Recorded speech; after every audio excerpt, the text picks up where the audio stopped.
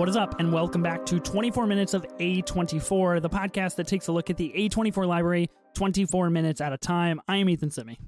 And I'm Ben Lawhorn. This week on the pod, we are attempting to find the 13 best movies of our good old friend Stevie here.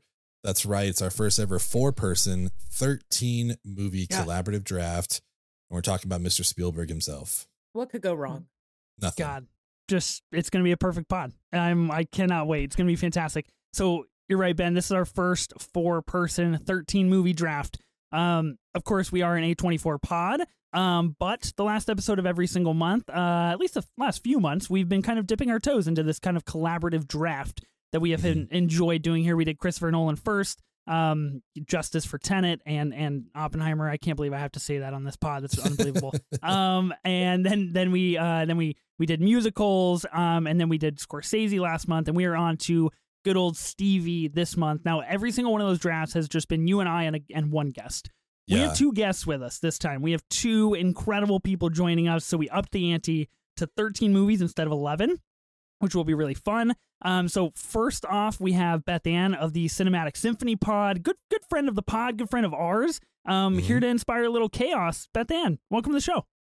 Thank you. It has, like I was telling Ethan, been a hot minute since I've been on any show, really. So I'm glad to hang out with Ben and Ethan and get my shit talking is a little rusty. So, we'll see if the jokes hit or not. We'll get you oiled up. You'll be good. Yeah. Gotta use it or lose it for sure. And then our 4th guest, kind of what we like to do on this show. First time guests, we like to really have them on for the drafts and throw them into the fire and just really determine our friendship status based on Twitter. And that's pretty much it. That's all we're going off of here. Brian Sudfield of the Film Fragments podcast. Brian, welcome to the pod. Very first time. Pleasure to have you. How are you? Good, guys. I'm so excited to be here talking about Grandpa Stevie. This is listen, the amount of stress that I've had in the last week leading up to this, it's through the roof. And honestly, I almost passed out right before I got on this call because I'm like, I simply can't do this. I was going to be like, Ethan, I may have to decline. I can't do it anymore. It's totally understandable. I would have totally understood that. Yeah, 100%. Wow, 76 years old. Yeah, Stevie, 76. How old is Scorsese? I wonder 81? what the old... 81? Yeah, they're close. 80, 81. I guess we're going to check. I wonder... no, not Martin Short. Martin Scorsese, 80. He's 80 years old. All right. Very impressive. We're getting in with the oldies this time around. Okay, so it is Steven Spielberg, like you mentioned. We've got 13 movies. I want to start this off by kind of assessing everybody's relationship to Steven Spielberg. Did you watch his movies as a kid? Like, what kind of informed your movie taste for Spielberg? And anything like that. Bethanne, I want to start with you. What's your relationship to Spielberg? One of the faves or not, or how's it going? Yeah, I think Spielberg is just one of those icons that's just like, he's the GOAT. Like, you just kind of, he's like Scorsese. You just don't really argue with him. You just kind of got to trust him at that point. And I think my relationship with him has been, as a kid, you watch the Jurassic Parks and things like that. And then you become an adult and it's like, I guess we have to graduate and watch Schindler's List. Yeah. So, he's such a diverse writer where he can do pretty much anything. He can direct anything. And it's just, he's just one of those guys like, oh, when I think filmmaker, first one comes to mind, Spielberg. It's hard to get to that status. Yeah. What about you, Brian? What's your relationship with Steven? Yeah, I mean, similar to what Bethanne was saying, he is one of the GOATs. He is one of the iconic filmmakers that we have. Anytime people talk about their favorites, of course, Spielberg's going to come up in the list because he is one of the most influential filmmakers that we have. And yeah, as a kid, you watch the Jurassic Park, the Jaws, the E.T., Close Encounters maybe, but then you get older, then you realize, oh, he's not just the guy that does these fantastical adventure, fun type of movies. He does these downer, serious, courtroom, period piece, drama, comedies, whatever. And I really love that he's a guy that has tackled pretty much every genre. I respect filmmakers that step out of their comfort zone every so often and do something that isn't usually something we would see from them. And yeah, I mean, what could you say about Spielberg that hasn't been said already? He is one of the greatest filmmakers of all time, and there's a reason why we all still celebrate him to this day. Yeah, 100%. I mean, I feel like E.T. was one of the first movie memories I have, as a kid watching that. And so obviously didn't know who Spielberg was at that point, but you get a sense of who this person is. And like we've all said, you just like, there's the movies you watch while you grow up. And then that's the great thing about him is just how diverse his, filmography is. Ethan, Bethanne, you guys know you came on my other pod, 3 Films in a Podcast, and we would always ask first timers, desert island actor or director. Like if you could take their filmography with you, who would you take? And my answer was always Spielberg, because, if you want something lighthearted, you've got that. You can watch, Catch Me If You Can, whatever. If you want something more serious, like there's plenty of options there. And I think that's the great thing about Spielberg. So I'm excited to draft his movies. I think it's interesting. All of you pretty much mention his the diversification of his oeuvre, essentially, of like what he is really capable of doing. And I agree with you. Obviously I grew up, watching E.T., like formative for every single kid of the 90s, right? Like that was the movie. You watch Jurassic Park, you get a little bit older. I think for me, in practicing for this exercise, for this game, of course, I try to tackle a lot of new Spielberg movies that I maybe have, just haven't gotten to in the past.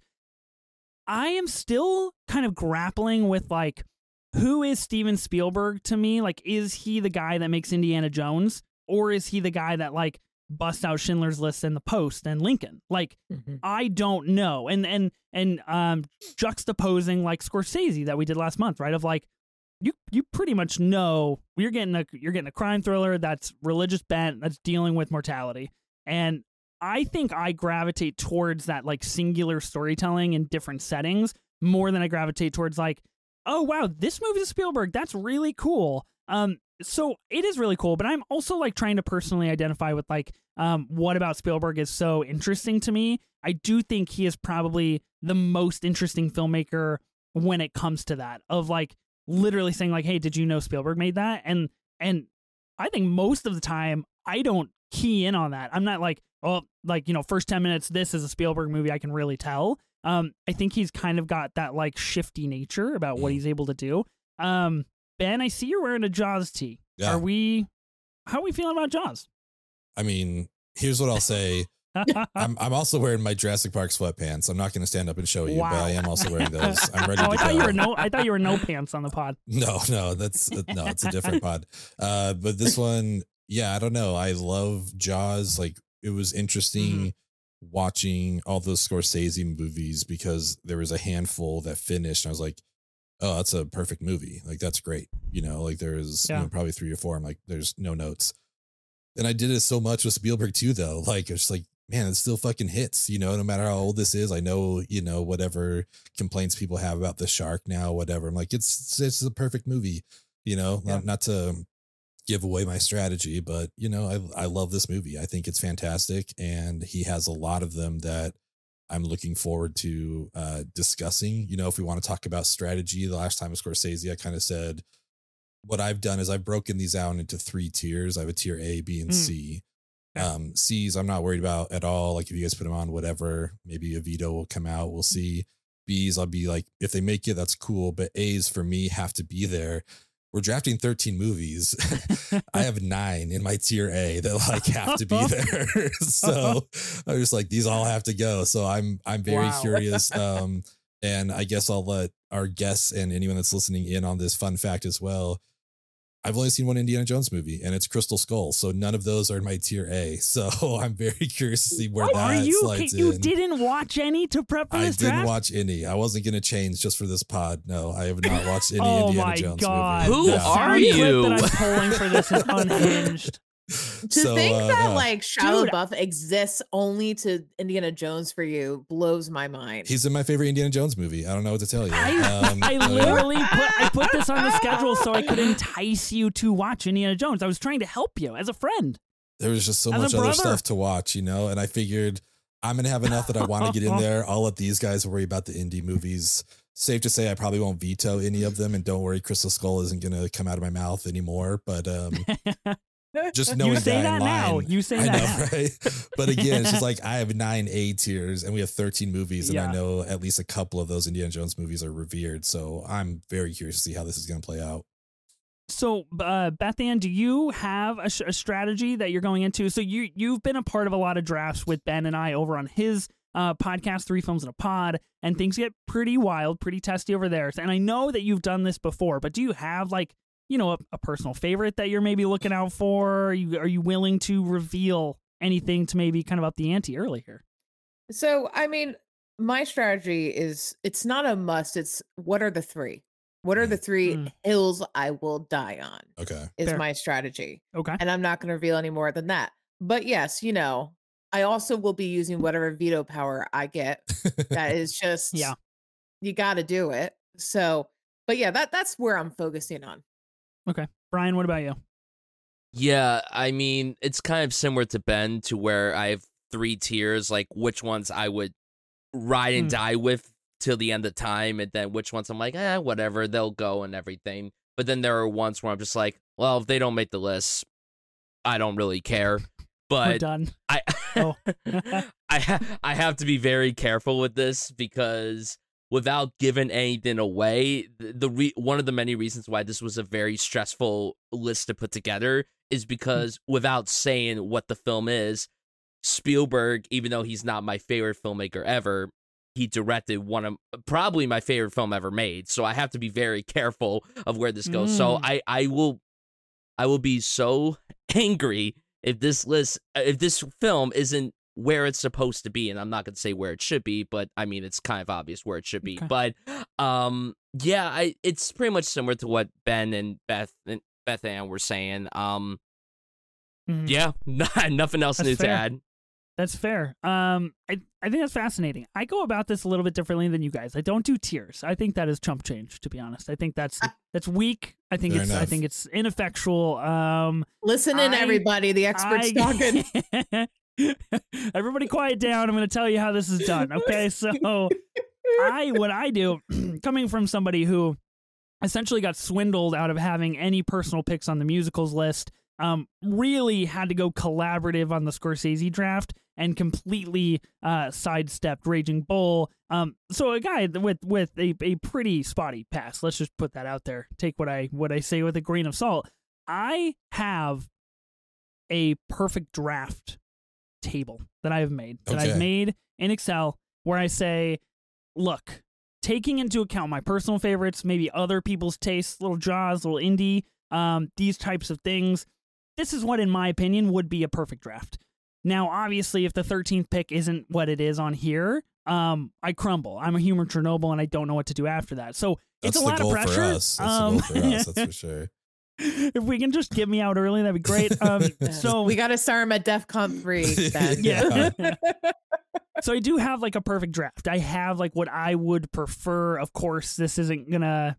Maybe it is. Maybe it's not. I don't think it'll go, but we'll see. Okay, let's talk about rules. Let's talk about abilities. If this is someone's first time listening, or if maybe they forgot how this thing shakes out, very particular rules. We want to obviously thank Screen Drafts, a wonderful podcast out there that we kind of borrowed these rules from and use them in this collaborative format. They designed this. They came up with this, and we liked it so very much. We were like, we want to do that on this show.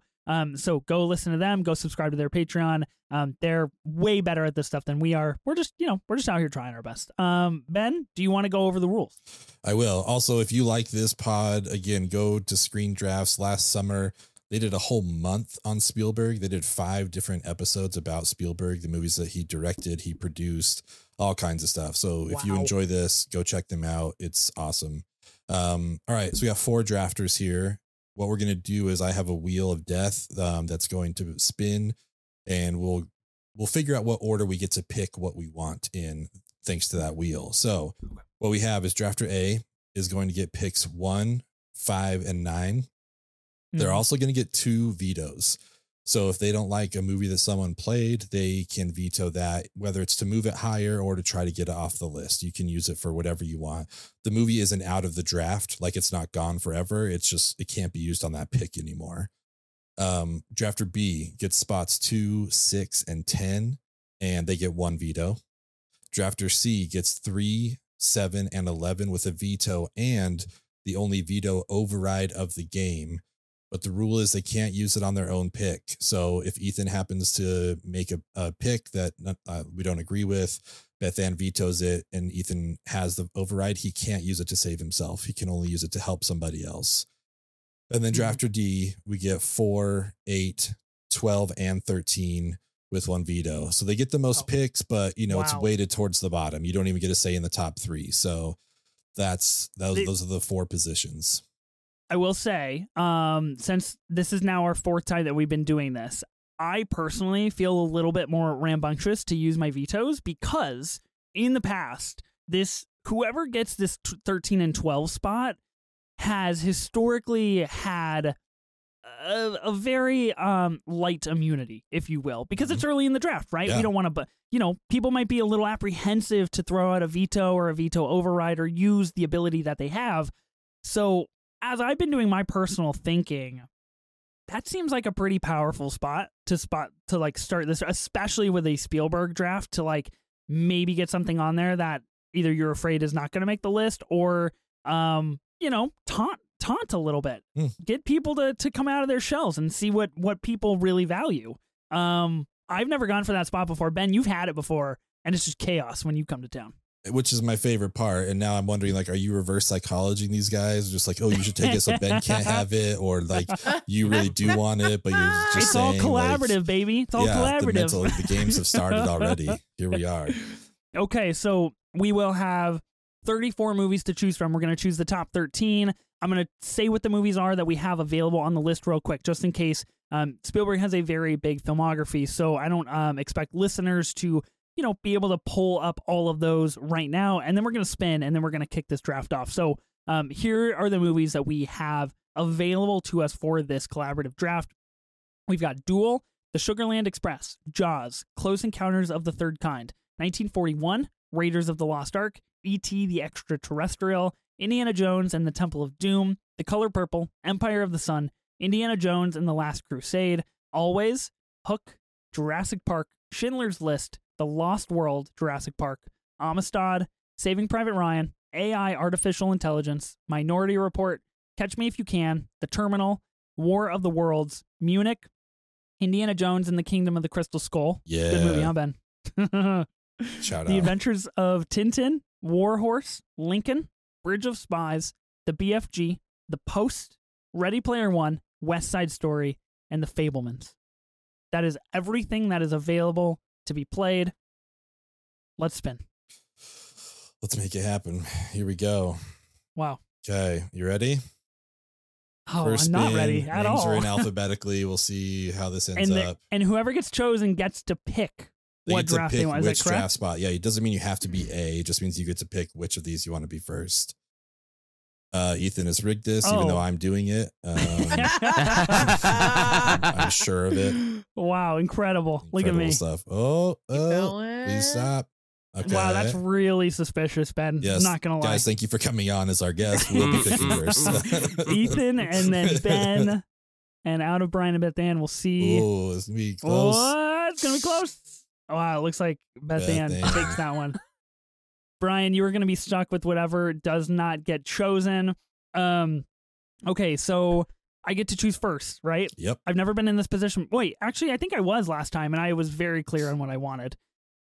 But also, this is our first 4 persons, so this is a new dynamic, and I don't, again, like I a lot of pressure. I don't really know what to go with here. Do you want the most picks? Right. Do I want the most picks? Do I want the veto override? Do you want 2 vetoes? Could do 2 veto, but here's the thing about Spielberg.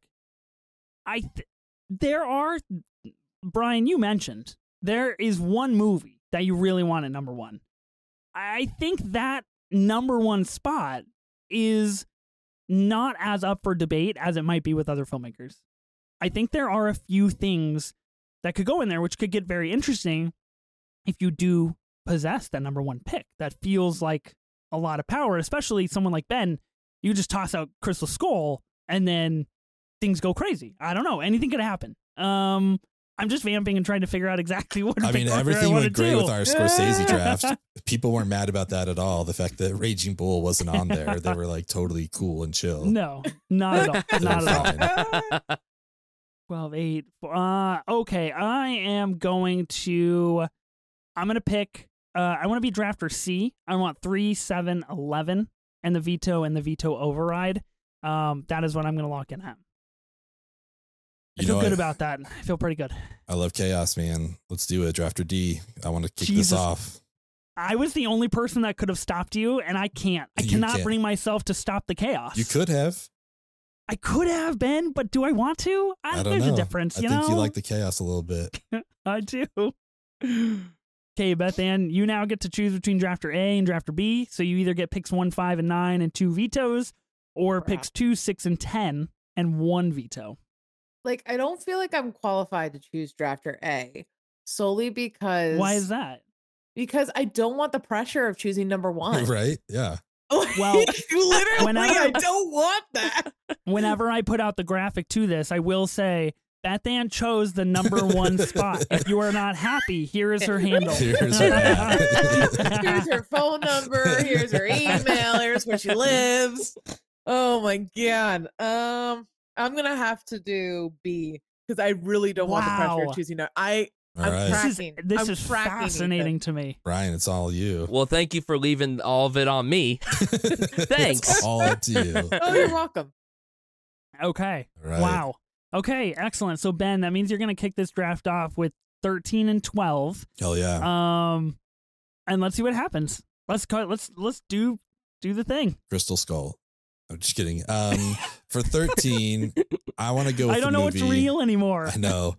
Here's the thing is I think all of my selections, I'm going to have them graded as an A because this guy just has so many great movies. I don't even want to dip into my tier B right now. I just want to make sure my tier A's make it. And the first one I'm going to go with is one that I don't know that a ton of people have seen. And maybe I'm just like speaking about myself in the sense because I literally watched this for this draft for the first time and it just shot up my Spielberg rankings. I was like, my God, this is a fucking fantastic movie. I love it so much. I am worried if I try to play it later that it would get vetoed. So I'm hoping, we're starting soft here. We're just going to all be friends and no one's going to throw out a veto immediately. But I'm going to go with our man, Eric Bana, and I'm going to go with Munich.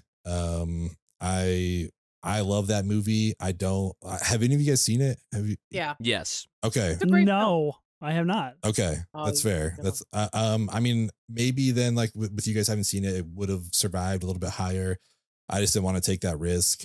And I don't even know that it's going to survive here. There's still time, but I love the tension that we get in the first kill. There's a scene where someone's going to pick up a bullet shell out of some spilled milk and all of a sudden some blood comes pouring into it just right as he picks it up. And I was like, fuck, man, it's so that sounds good. Cool. I think having watched, I don't know how many movies for this draft, not Indiana Jones, but having watched a bunch of other movies, I think this is some of his best camera work. Like the stuff he does with the camera, we get a lot of long takes here, but not like still shots. Like we're moving the camera around, but we're doing long takes, focal lengths changing, all that kind of stuff. So it's fantastic. Eric Bana was awesome. I know they talk about that movie in Funny People. Seth Rogen, he talks about like a lot of us got laid thanks to Eric Bana in that movie for sure. So we got to shout out that as well. But and then the way it ends with this slow decline into paranoia is just so well done because we get callbacks to everything that's happened throughout the movie. I don't want to like spoil it for people who haven't seen it, but I think it's fantastic. I'm bummed I haven't seen it earlier. I'm so glad that I watched it for this though, because I own a copy and it's in storage somewhere and I couldn't find it. So I literally rented it because I was like, I feel like I'm going to like this movie. So I rented this movie to watch. That's a risk. Yeah. I was like, I'm going to do it. And I couldn't be happier. So I want to kick this off with Munich. Pass it off to you guys for your thoughts on the movie and whether or not you think it should stay, but that's what I'm kicking off with. That's fair. Look, coming from a guy who's never seen the movie, I mean, as you know, it feels a little unethical to play a veto on a movie. That's a gamble. That's a risk. You know, like maybe I actually do. Maybe Munich would be my number 13. I just don't know. I could only get to so many movies, and I thought it did a pretty good job. Munich wasn't one of them. So I don't know. I kind of removed myself from the situation, and once again, I don't have the guts to play a veto on the very first round of the game. But both of you have seen Munich. What do you think of this 13 pick? No, I think it's actually the perfect place for it. I mean, I could see it in that 10 through 13. I think if it's anywhere within there, because it is, Okay. it's a really good Spielberg film. It's a sleeper kind of film in the sense of no one really knows too much about it. It didn't make the biggest impact that it could, in the sense of like history timeline. Mhm. There's the Jaws, and then there's Munich, and I like those films that like are kind of like hidden gems Yeah. in his filmography. So no, I think it's a solid pick. Yeah, I agree. I think that when you look at Spielberg rankings, a lot of people tend to put Munich in the 10 to 15 range. It is one of his more underrated films, which is really unfortunate because honestly, it's in contention for some of the best filmmaking that he's ever done. It's thrilling, it's slow, it's intense, so many emotions throughout that film. And it's kind of sad that it is underrated because it was a huge awards player, got a lot of Oscar nominations. And you would think with that, it would be a lot more popular. And obviously with the gruesome subject, it's definitely not one that's as rewatchable as some of his other films. But it's definitely one that shouldn't be ignored because it really is an impressive outing from Spielberg. Nice. Yeah, can't argue. I didn't know it had Daniel Craig in it. That was some new information. Yeah. Young Daniel Craig. Nominated for 5 Oscars. Best Picture, Best Director, Adapted Screenplay, Film Editing, and Original Score. That's pretty impressive. Yeah. That's wow. It's not That's too good bad. stuff. There's some great shots of Daniel Craig holding a gun in here. Then it's like, I think they saw this. They're like, this guy could be Bond, I think. This is the guy. There's some really good shots in there for sure. Wow, respect. Okay. Munich is going in at number 13 on the Steven Spielberg ranking.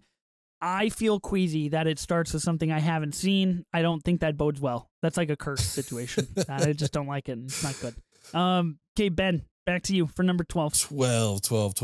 Okay. So again, like this is coming from a list of all A's for me. I love this movie. It's more about, I just want to make sure it gets on there.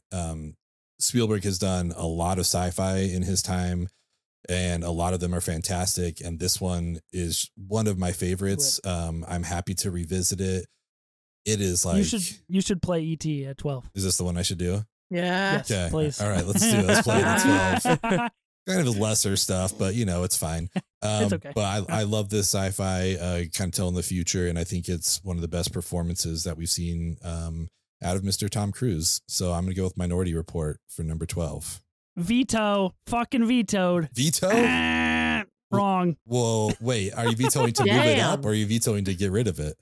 I can't tell you. Well, it's vetoed. That's the thing, though. You have to let me talk about it if we're going to bump it up. But if we're going to move it up, then I can talk about it. No, conversation is done. Veto. No, I will over. never talk about. No, I would. Yeah, no. Let's see. Well, Bethanne and Bryan, what do you guys have to say about Minority Report before we go any further on the game here? I actually don't know. I don't think I've ever watched Minority Report. Okay. I thought you were going Close Encounters of a Third Kind, which I was going to agree with you on. Yeah. But maybe we'll save that for later. Fair. So I have no commentary because this is one of the very few Spielberg I haven't seen. Okay. This is really tough because I don't know if I want to use one of my vetoes super early in the draft. Yeah. Boy, Brian, you have 2 of them. I know, but we're at number 12, and God forbid someone says something at number 10, and I'm like, no, veto that, and then I have no more to choose from. Fair. You know what? But this is a collaborative exercise. We're all helping each other. That is true, but since Minority Report is like one of his best, veto. So all right. Wait, hold on. Veto, that's a win for me because I enticed Brian to use his veto, so I don't have to use my only veto. And Minority Report gets moved up. It's a win. We did it. Collaborative. Absolutely not, Brian. You still have 2 vetoes. Ethan, you have lost your veto. Where is that written in the rules? You said veto. That's the only reason we stopped talking. I didn't even get to give my pitch. I didn't say I'm going to play my veto. I just said veto. I just said a word. Not. Absolutely it's like not. playing Uno and not actually having an Uno. No, absolutely not. If this is getting vetoed, it's Ethan's veto. Okay. I'll let you have it. In good faith, I can't keep with the bit. So okay. All right. I will use my veto on Minority Report, and I will say yeah, it's coming back. Let's just say I didn't even get to give my pitch on it. That's how quickly you vetoed me. I said I didn't even finish the word report, and you started vetoing. That's insane. Number 12. Yeah, that's insane. That's absurd. I don't know how you guys feel about it. You know what I mean? This is why it's a collaborative draft here. We're trying to figure out what everyone likes. Well, here I'll give you a chance. To argue for number 12 when it's played at some point in the future. Okay. Could be 7, could be 3. Who knows? Anything's possible here Who in knows? this draft. We will see. But you have to pick a new number 12, sir. Okay. All right. Again, these are all A's. These all are top 10s for me, but I'm just playing stuff to make sure it gets on here. This is, I think, one of his best period piece movies. I think we get 2 fantastic performances here. It is so much fun. And again, this is like probably a top 10 for me, but I'm throwing out Catch Me If You Can at number 12.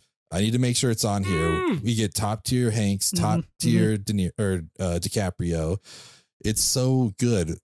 John Williams' score in this is beautiful. It's a perfect score. I think it's one of the best that he's done with Spielberg, which is saying something because those guys have worked together so much. The line of like, what's he going to be, a shoe salesman at a centipede farm? Like, come on, you're getting like pure gold from Christopher Walken. I don't know. There's some scenes that are just like ingrained in my brain, like all the planes that are in the bathtub as he's soaking them to get the stickers off of there. Oh, that's good. Yeah. Walken's great. Just the airport scene where he hires all the flight attendants to walk with him. I don't know. I love this movie. I think it's so much fun. Again, this is like a top 10 for me, but I just wanted to make the list. So I'm playing it at 12. I feel like I may have given Brian an aneurysm. But, if listeners are not watching the video version of this, I highly encourage you to go back and watch Brian's reaction because he has not stopped shaking his head or heavily breathing for the last 90 seconds. Brian, what's going on, dude? Well, how are we? We're not okay. We're not okay. We're not okay. I promise. Number 12. We bumping Ben, it up. I support your decision, Ben. Number 12 is great. I mean, you do have 2 vetoes, Brian. You did it last time. I have faith in you if you want. I agree with you. I think this should be vetoed and moved higher, but I just wanted to make sure it was on here. But follow your heart. It should be moved up higher. You have the but power. What if I veto override you, Brian? What if I just get you to burn a veto? And then just like, number Brian, 12. I Devil's agree advocate with over you. there. But I only have one veto, so take it for us. It sounds like everyone wants it higher, Brian. but how about I just don't want it on the list? How about that? Oh my God, are you What trying is to make me wrong die with on the you? podcast? What is wrong I'm with just you? asking. I'm just asking. I'm gonna be quite honest with you. My ranking that I have goes out to 20 movies, and Catch Me If You Can is not in the top 13. that's insane. Oh my God. Is it though? What? Yes, it is. Ethan! It's insane. Why? Jesus. I love it. Jaws also not in the top 13. Oh my Just kidding. God. No, I would quit the pod if that was Good true. God. The man woke up and said chaos. Yeah. He took Been a it long to time cooking. He took Hey, it to Brian, a 10. What are we doing? Are we gonna veto? Don't be afraid of you his gonna override. veto? He's bluffing. He's You not think going I'm to do just it. gonna flex that override? When will I get to use that again though? That's the question. I don't know. I gotta feel really strongly about something to use an override. I feel like Okay. that's What if a I lot. play Indiana Can I- Jones? can I and have Okay, a sidebar with okay, Brian? That's fair. I That's can't fair. use both vetoes super early in the episode. So, unfortunately, You- no veto this time. Okay, you still have You 2 still- you vetoes still have left. 2. You didn't use your one last time, but if you want to Oh, hold on. Oh, I didn't use it? Oh my No, God. yeah, we used Ethan's, so you still have Oh, okay. 2. So if you want to use it, if that changes anything for you, that's Oh, fine. okay. Then yes, use one, please. One veto Okay. for this, please. All right. I have to follow my heart. I have to Incredible. follow my heart. wow. Dare Ben you. striking out on 12. I mean, I love it. But it's also just chaos because now it's like I'm only going to play movies that I think are better than these. I'm not going to go down. I'm That's only going to fair. get better. Yeah. Um. Wow. All right. I hope we'll be talking about that later because I want to hear So in Bethan's thoughts theory, and stuff on that. that means that 1 through 11, one of those spots is claimed for Catch Me If You Can. So And we really Minority only have Report. I mean, you got 2 vetoes for 2 movies. in so Minority yeah. Report. So we really only have 9 open after number 12. We really only have 9 open spots, not 11. Yeah. Something to consider. Something to consider. Keep it in your back pocket. Think about it. Yeah. Just saying. And I will say the courtesy of the game is if you veto something, you play it. So later on, but we'll see how that rolls out. Okay. Courtesy of the game. Yeah, it is a courtesy of the game. Okay. This is like honestly a top 3 for me, but I'm playing it here because I need it to get played. I don't know what else to play here. Like, this you don't think it'll get played top 3 by somebody else? No, I don't. I don't know what like childhood we all grew up with, and I love this movie so much. It's like maybe not like technically the best movie ever, but I cannot separate my nostalgia from this, and I want to keep that in mind while playing this. So I don't know. I'm genuinely not trying to get vetoes at everyone. I just want to play shit that I want on this list. So I'm going with one of my favorite movies of all time. The one that Spielberg doesn't love that he did, but that I think is a masterpiece, and that's Hook. I'm going to play it here at 12. Okay. Robin Williams, just like so important. You know, he was one of those like celebrity deaths that like hit me a lot harder than I anticipated. It's like, oh shit, like I actually have like a very tight connection with him that I didn't anticipate. And I know Hook is a huge part of that. Like I think he's great in this movie. I think it's obviously super funny. The set design, the production on this movie is fantastic. There was a lot of like behind the scenes drama with like Julia Roberts and a lot of shit going on. And Spielberg just doesn't feel like he got to make the movie that he was like wanted to make because he just couldn't do it. But I still think it's great. I grew up with it. We get fucking Phil Collins and Glenn Close in this. We have George Lucas and Carrie Fisher making cameos in here. Like, it's a cameo central. Bob Hoskin as Smee is awesome. He's like maybe the best role in this movie, in my opinion. Like he's perfection. And honestly, it surprised me again watching it now how much it hit me that first time the imaginary food hits Rufio in the face. I'm like, oh shit, like he's fucking finally doing it. He believes, you know, it's like we did it, you guys. We did it, Joe. So yeah, I'm playing Hook at 12 because I know it may not technically be one of his best movies ever. It's one of my absolute favorites. So that's what I'm going with. Okay. Have you seen Hook, Ethan? Have you seen Indiana Jones, Ben? You can't answer my question with the question. I've declared that I have not seen Indiana Jones. Listen, you didn't watch Indiana Jones. You didn't watch any of the original Indiana Jones movies. I knew at some point in time Hook would make this list, and I'm genuinely surprised that you did play it at 12. I know that you're in quite a pickle here, but I did not watch Hook for the explicit reason where I was like, oh, probably a top 3 for Ben. I know that's going in. I don't really got to fight for that. Fair enough. So, you know, it just didn't make the list. It seems, coming from someone who hasn't seen the movie, it seems long. It's like 2 hours and 20 minutes long. Yeah. And I clicked on the page and I was like, let's watch Hook tonight. Cause I thought we were going to be like 121 minutes and it ended up being like not that. And I was like, whoa, I can't commit. That's a big commitment. Well, whenever you do watch it, honest. I want to hear your thoughts because I'm curious as someone who didn't grow up watching it, what your thoughts are on the movie. But I know my nostalgia is playing into this, but I am who I am. Is that a Popeye thing? Yep. Brian, Bethanne, any thoughts, any issues with Hook at number 12? No issues. Wow. Ben, it only took it 3 times around the sun to figure it out. 3 times the charm. We did it. We did it. Okay. All right. We did it. Okay. So Hook is going at number 12. Ben, you started this pod with Munich and Hook. After 2 vetoes, let's just say that's never happened before. That's a new one. So we obviously feel pretty strongly about Steven Spielberg. That brings me to 11. Can I pose this question real quick as a quick sidebar? So I know we've been skirting around the issue of Indiana Jones. There are 4 Indiana Jones films that Steven Spielberg has made.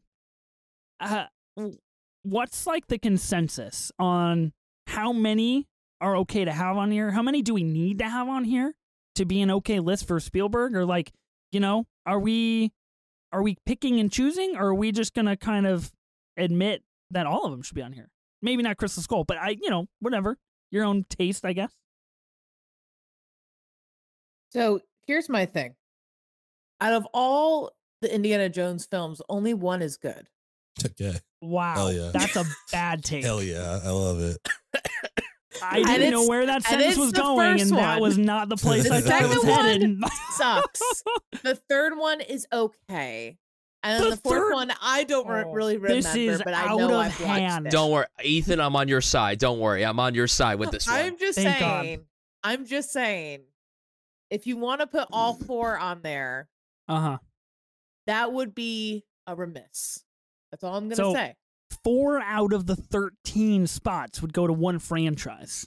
Let's just clarify that could be a possibility. Brian, you said you're on my team. You're pro Indiana Jones. I'm very pro Indiana Jones. I'm absolutely pro Indiana Jones. And I didn't know there were anti Indiana Jonesers out there. Honestly, I'm not anti Indiana Jones. Honestly, as soon as Bethanne said, I thought she was gonna be like, Temple of Doom sucks. Last Crusade sucks. I would have left the call if she said the Last Crusade sucks. I would have literally left the call if that happened. I will take it back. Last Crusade is good. I do like That's acceptable. I accept. That's acceptable. The first one is the best one. I agree. I agree with you there. The second one sucks. While we're on the topic, let's just clear the air from my conscience perspective. The Last Crusade is a 5-star masterpiece. That is how I feel. Okay. So do what you will with that information. But we're only at number 11, and I'm feeling like there's a lot of Indiana Jones energy going around here. And I don't, we only have so many vetoes, and we only have so many veto overrides. So I don't know what's going to happen.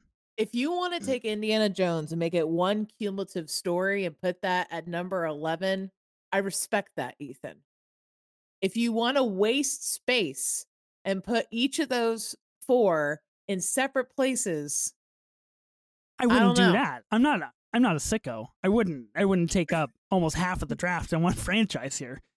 But I am saying I think at least 2 deserve to be on this list. Okay. We'll see. So we'll see how that plays out. Number 11, here's what I'm going to do.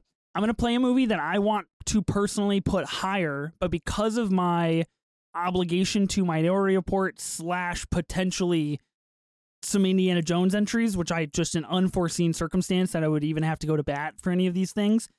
I feel like if I don't play this now, we're not looking too good on it making the list, and I gotta have it on the list. I watched this last night for the first time.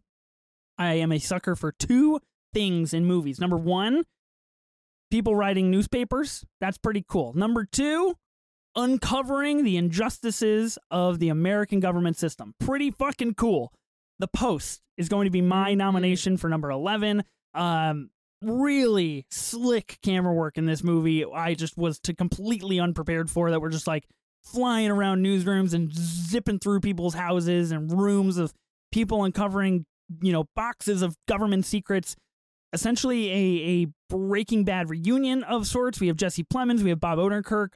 The guy who plays Gale gets in like a good one-liner joke at the dinner table. Really good stuff here.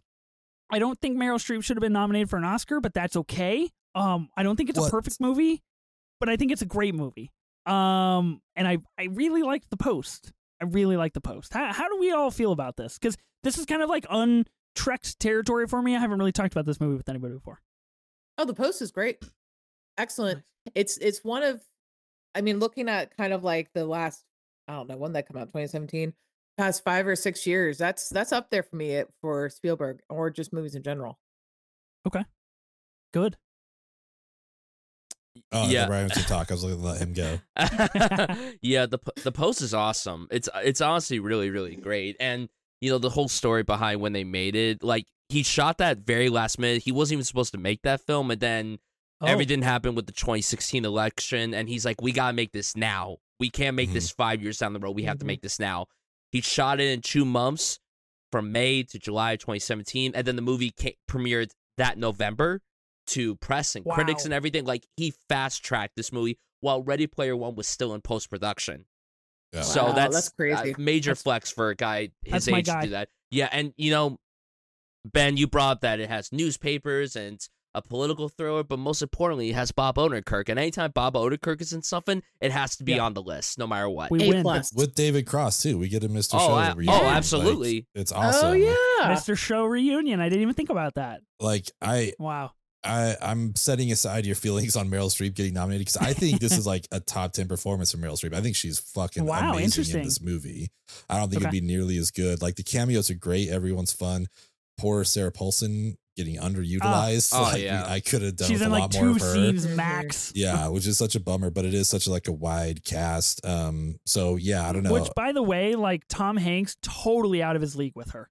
Like, she is 100%. way above his pay grade. I mean, it's Meryl. What do you? Who's? No. I'm saying Sarah Paulson. Oh, like Sarah Paulson. Oh, yeah, gotcha. like they're married. Yeah, like Tom Hanks could not have lost. Yeah, he's punching up for sure. Punching up. I do like this though. It's that Washington Post money. Yeah. I like this as a prequel to Dick. I think this like just slides right in. So if you ever do a double feature, I think throw on Dick after you watch this. But I like The Post. It was tier B for me, but it's a great movie, so I'm happy with it.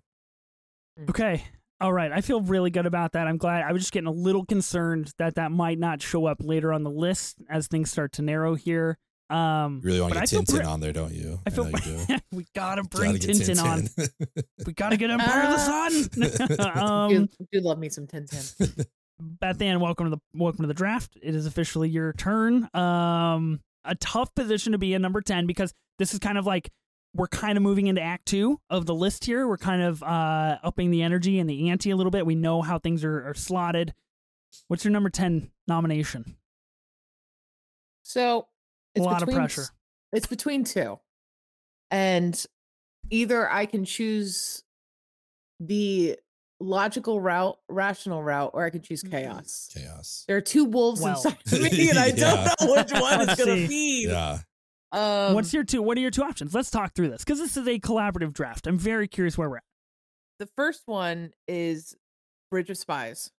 Okay. A movie I did not watch, but I really wanted to. It's good. I love Bridge of Spies for the acting alone. I think Mark Rylance stepped into his own. I mean, that's the movie I feel like that really put him on the map. For sure. And really showed, from there, he was then in Dunkirk. He was in, the BFG, which, yeah. Ready Player One. Dude, yeah. Wow.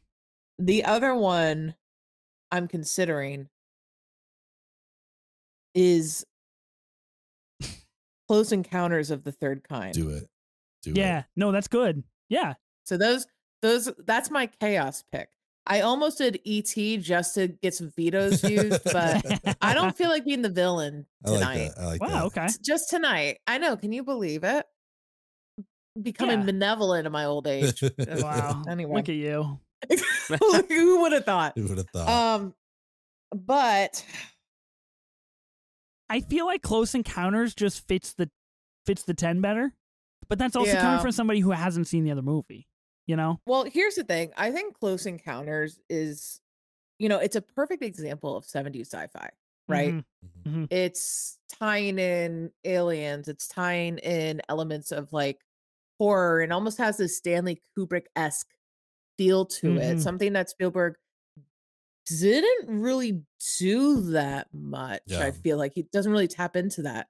And then you have one of my favorite lines of him building up the mashed potatoes and says, "This means something." This means something. I did that every fucking Thanksgiving. Yeah. I did this every fucking day. You know what? My choice is made. I have to choose on nostalgia like Ben did. We did it.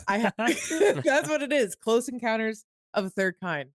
I think that's a great pick. This is honestly the one that just barely missed my tier A. This is I love this movie, so I'm happy to see it here. The mashed potato scene is awesome. And the fact that like Weird Al mocked it in UHF is even better. He didn't mock Bridge of Spies, that's for sure, but he did Close Encounters. So I think that needs to be there. But what he does, even just with lighting, that scene where Dreyfuss is sitting there looking at the map and the lights come up behind him. He's like, "Oh, move along," and the car goes by. And then he does it again and the lights go up above him. Like, oh shit, that's crazy. Yep. And it's just some fucking lights on a rig, when you think about how the movie's made. But it's so powerful. It's so well done. Dreyfuss is fantastic, showing what it's like to be just like taken over, just to be obsessed with something.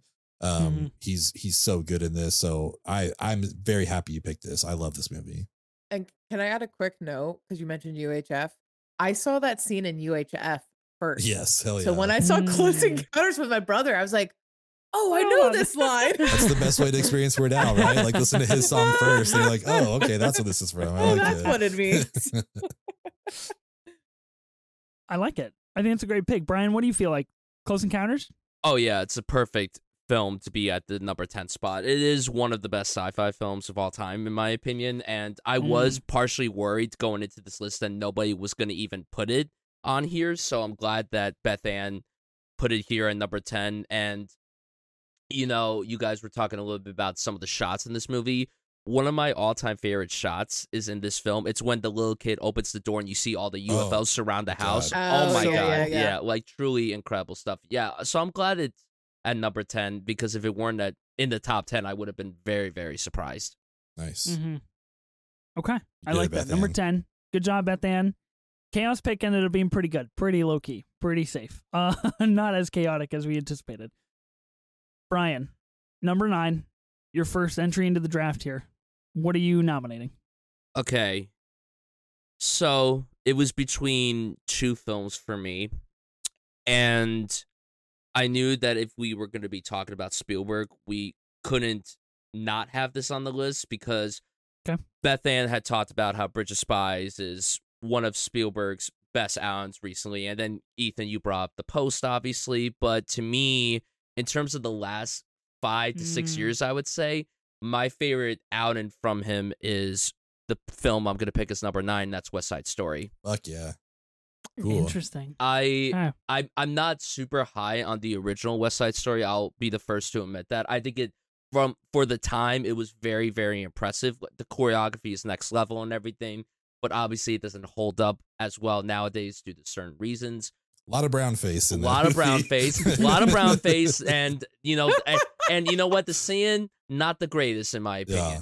But when Spielberg announced that he was going to do another adaptation of this, everyone's like, "Why do we need another West Side Story? We already have the one from the '60s and everything." And Spielberg directed it. He's never done a musical before, but the musical sequences are so beautifully directed that it feels like they were helmed by someone who had directed musicals for many, many years. And the fact that this was his first is so shocking to me. And it just comes to show how much gravitas and emotion and everything that Spielberg puts into every single one of his films. And, you know, a lot of people call this a remake. It's not a remake of the original. It's just another adaptation of the source material. And I think if you're going to think of the proper West Side Story adaptation to show to people in the coming years, I think this is the true one. And it's so sad that this movie is so close to being the 5-star. The filmmaking is 5-star. Like, there's no qualms with the filmmaking. But unfortunately, the lead of the movie stuck out like a sore thumb. Pushing everything aside with him, like his acting, not the greatest. His singing, it was fine. It was tolerable, I guess. But everything just truly, truly incredible about this movie. And I was worried that this wasn't going to get a lot of awards attention, and I'm glad it did, because it really is some of the best directing that Spielberg has ever done. And at this point, he's been making films for 5 decades, and some of the best work that he's ever put on screen is here in this film. I agree with you 100%. I recently watched this for the first time. Other pod, we did a whole series on remakes, and so I chose West Side Story, the original, and this one because I hadn't seen either of them. Very glad that I chose those, though. Like there are sequences in the first one that I love, like the high school dance off. I think that's some of the most beautiful cinematography and choreography. Like I think it looks great, but overall, you're right, it just hasn't aged really well. I had the same thought. That's why I picked this, because I was one of those people. It's like, why is Spielberg remaking a classic movie? Like, I don't understand. Like, we have West Side Story. We don't need to do it again. But after watching what he did, it's like, oh, okay, I get it. Like he fucking crushed it. This movie is so good. He did a wonderful job. Ansel Elgort aside, everyone else, Mike Weiss, like Rachel Zegler, I forget who won the fucking Oscar. Ariana DeBose. Like, she was fantastic. She did the damn thing, you know. I think Brian Darcy James as the cop, actually really good in this movie. Oh, yeah. He's awesome. Yeah. So yeah, it's a great movie. And we kind of came to the same conclusion that you did. It's like, if we were showing someone a West Side Story for the first time, we would show them Spielberg's, because I think that's the way to go now. I gotta come clean. I gotta be honest. I haven't watched this since I saw it in theaters, and I was pretty on West Side Story when I saw it. Obviously, I do think I need to rewatch it. It deserves a second go to see if my feelings have changed. But I would not have included this on the list, personally. I just want to say I commend you for it's brave to show that you're wrong. So I think that's really, it's really big of you to do that. So great job. I'm working on my bravery little by little. Let me tell you. Just trying to be honest with myself, trying to bring people to the truth, to the light, you know? Look, I'm not trying to take away anything from this movie. I think the fact that it exists and like it did pan out as good as it was is special. I think that's a me problem. I think I just got to watch it again. I think that maybe I wasn't in the right headspace. Like, Mike Feist is fantastic. I love everything he's in. And like, I specifically remember moments of this movie, and even now where I'm like, oh shit, that's really cool. Like they did that. Like the whole rooftop scene where they're like kind of like battling on side to side and all of that is really cool. It's just not on my personal list. But look, I don't have a veto, so I have no say. It's true. I'm silenced. So this is a very complex subject for me solely because I'm a theater snob. So I idolized as middle schooler the 60s version. Yeah. Like when I found out Natalie Wood actually wasn't singing her part, a little part of me died. But you know, so when Spielberg announced it, it was like, for me, it was so hard for me to go. Well, let me back up. I have watched 30 minutes of this film in a hotel once. And I remember when I was watching it, because Leah was like, you got to go see it. And I'm like, it's really hard for me because that movie is such on a pedestal for me. Yeah. Now, granted, I haven't seen it since, you know, thinking about the political side of it and like, oh, we probably shouldn't have done that. Yeah. But still, with that besides it, you know, I remember watching those first 30 minutes and being like, oh, like this is a good rendition. They put Rita Moreno as the shopkeeper. I love that tie-in. And so I'm actually listening to this conversation. I'm like, you know what? I need to get over that. I need to go watch this. Oh yeah. So Hell yeah. part of me though, I don't know if I would have put it on the list. But then again, as a theater, hold on, hold your hells and yes. But as a theater person who really, really respects well done performances and whatnot, I'm happy it's there. Nice. I love it. So that's where I stand. Fair. Can't argue with that. Looks like West Side Story is making the list at number 9. Okay, Ben, we're going into your pick at number 8. Can we reevaluate real fast where we might be? Because during this conversation, I wrote down a list of what I feel like we might all agree kind of needs to make this list. And there are 8 movies, and we have 8 picks left. That puts us in a predicament here, and I left off some pretty heavy hitters. Ben, we're going into your side. How do you feel the pressure is mounting to like get this pick right? I don't give a shit. I'm just gonna play what I want. But no, I'm with you. Collaborative. It's in the title, Ben. Fuck you guys. I'll play what I want. No, I have 7 movies left in my tier A. So I still have like a little wiggle room here. 3 of my tier Bs were played by you guys. The West Side Story, Close Encounters, in the Post. I have those in tier B. So now it's just like I got 7 left in tier A. We got 8 spots. I hope these make it. I don't know. Well, I'll let everyone else speak before I give my pick here at spot number 8. Yeah. Brian, what do you think? I agree. I'm nervous. I'm just gonna put it lightly. Listen. I've been terrified this entire recording, and the terrifying side hasn't gone away, and it's gonna increase as soon as we continue this episode. But yeah. Do we want to maybe reveal what we think is still in contention, or are we gonna go more draft style and keep that close to the chest? I'm keeping everything to myself. I'm not sharing anything. All right. Look, I'm just trying to playing those cards close. I'm just trying to see how we can navigate. I'm just trying to see how we can make this happen. Okay, Ben, I really want to know what you're gonna play for number 8, because if it's what I think you might play, I de-stress a little bit. I feel good. Okay. If it's not, I get really worried that it's not even going to make the list. So, all right, like I said, I have 7. That's my subliminal left. messaging to you to play the movie that I think you want to play. And I just blocked it out completely, but thank you. No, so like I said, I have 7 movies left on my list. We got 8 spots left. I'm going through the 7. There are 2 that I wasn't able to revisit, but that I know are A movies. You know, like I just they have to be there, but I don't want to submit them because I don't know that I could speak on them well enough because I just wasn't able to revisit. Okay. So that brings me to my other 5 movies, 3 of which are my top 3 Spielberg movies, so I can't play those. So what I'm left with is what I played at 12, Minority Report and Catch Me If You Can. And wow. I think what I'm going to play here, I'm going to go with Catch Me If You Can. It's moved up 4 spots. Hopefully that's enough to not get another veto.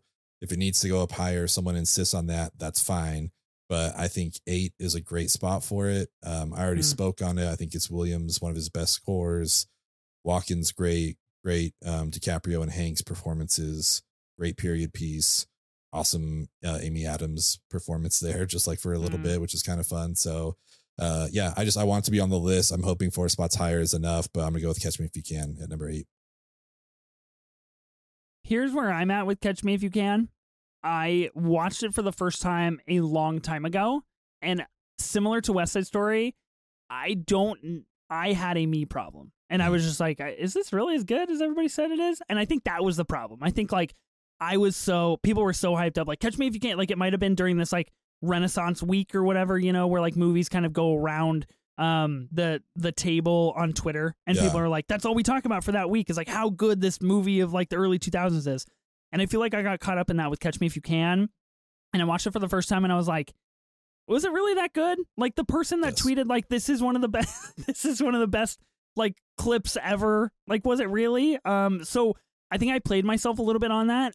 And much like the ones that you don't feel that you could really speak to in this draft, that's where I'm at with Catch Me If You Can. Like it didn't make my list because I did not revisit it and because I didn't feel confident enough in like, is this a number 12 or is this actually a number 4? Like I just didn't know where I wanted to put it.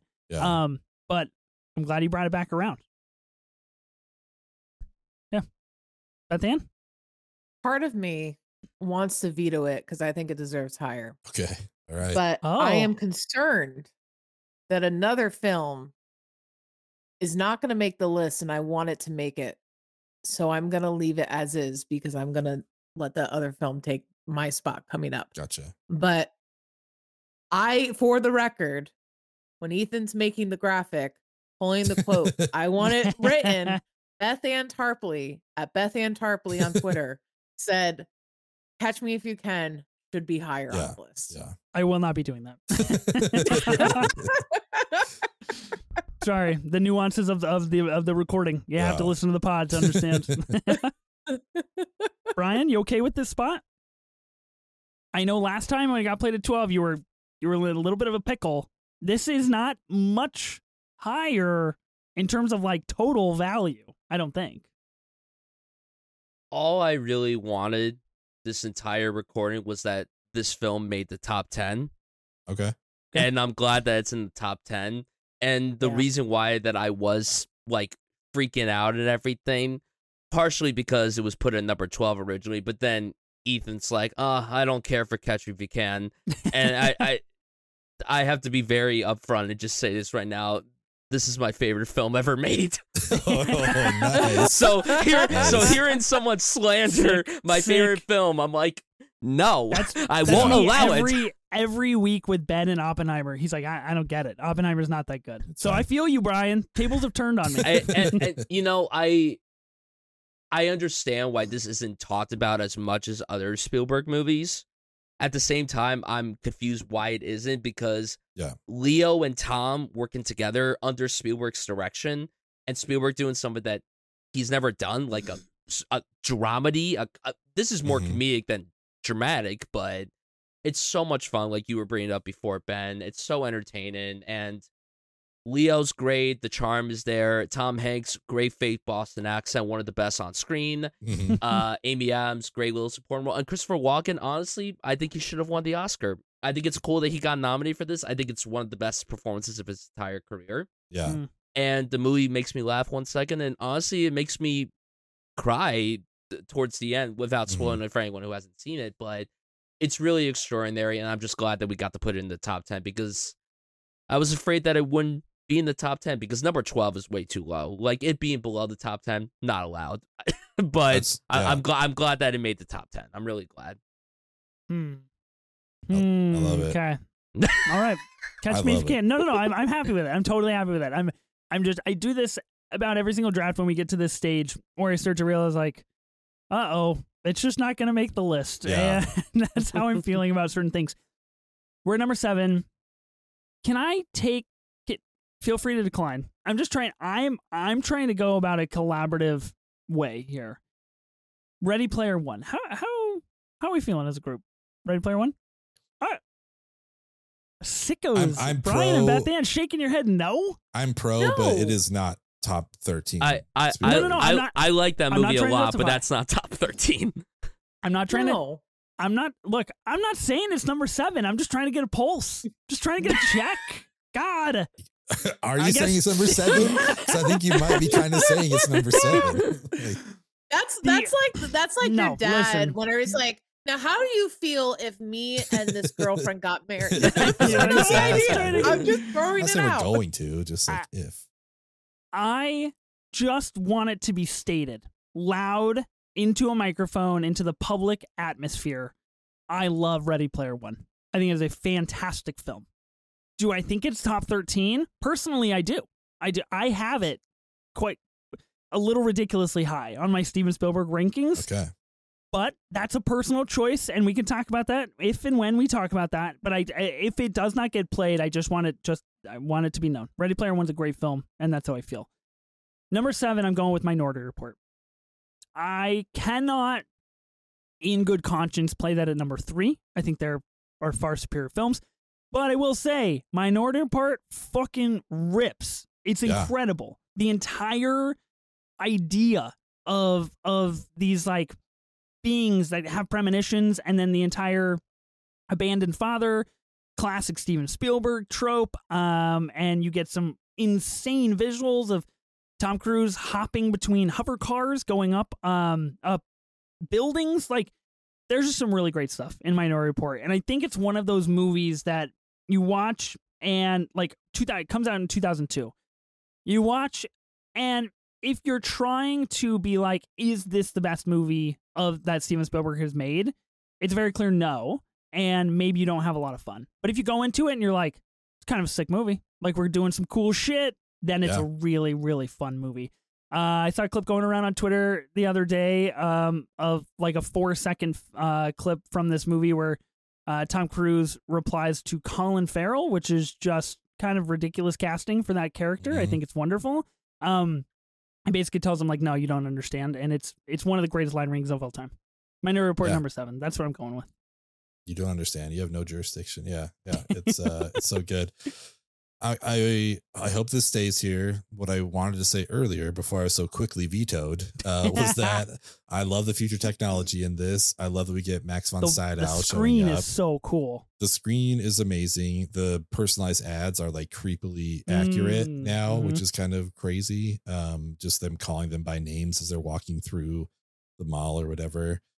The overhead tracking shot of the spiders like investigating the building, which we kind of saw recently in John Wick 4, was like, it was so cool to see that done in that way. And the last thing I want to say about it is that fucking kitchen scene when he has the blindfold on and he goes to find food in the fridge. Like, I have such an aversion to, I mean, no one likes that stuff, but like I will gag thinking about it, and watching that scene is just like, it's the hardest part of the movie for me. It's so disgusting, but just so powerful as well. So I'm happy it's here. I'm hoping it's staying. I think that's one of Tom Cruise's best films, to be honest with you. Brian, Minority Report, pro, are you team MR? Oh, absolutely. I love Minority Report. It is one of Tom Cruise's best films, as well as performances. And yeah, the sci-fi technology here is just so freaking cool, and it's so impressive how some of it is kind of utilized today. And my favorite thing about this film, and it's kind of similar to stuff I was talking about before, the imagery here is some of Spielberg's best. I love the grading here. I love the usage of color here. Very green. Greens are popping throughout the movie, and I think it's really extraordinary. And even though I prefer the other 2002 Spielberg movie over this one, they're both neck and neck. They're like right there. This is very awesome for me. But yeah, number 7. This is a great pick for number 7. He made those movies in the same year. Same year. Like, let's think about that. And this isn't just a second. And this isn't the only time that he's done that. He's done that multiple times. Wild. Bethanne? So like I said, I haven't seen it, so I'm kind of relying on you guys as the experts, and I'm going off of pop culture. And I know it's so highly revered, so it just seems to make sense to have it here. Yeah, it's a great movie. I love it. Okay, Stick it. cool. I'll add it to the list of things I gotta say. Oh, yeah. I feel really good about that. Okay, number 7, Minority Report. Number 6, Bethanne, brings us to you. This is high tide for big game-changing decisions. Because in my head, I think I know what the top 5 are going to be. I think we all know what the top 5 Do are we, gonna though? be. Do we? I think we do. So I would like to submit this pick. Now, I want the record to show, I think this movie and where Catch Me If You Can, I think they should be swapped. Okay. I think Catch Me If You Can should be where I am at on number 6. And I think this one should be number 8. I'm going to place it there. Do with it what you will. The Terminal. I freaking love this film. What I see it fucking as a curveball. What are we doing? Hold on. I'm not done with my speech. There's only 6 spots left, Bethanne. What are we doing? You said Close Encounters was chaos, and now you're playing the fucking Terminal at 6? You didn't give us any warning. Are you kidding me? What's going on? Okay. That's amazing. Let me Oh. You had like 25 other movies to pick with, and nearly any movie I would have been less surprised than I am right now, to be honest. Holy shit. I'm literally dying, man. This is my probably the God. hardest I've laughed on a podcast. Holy shit.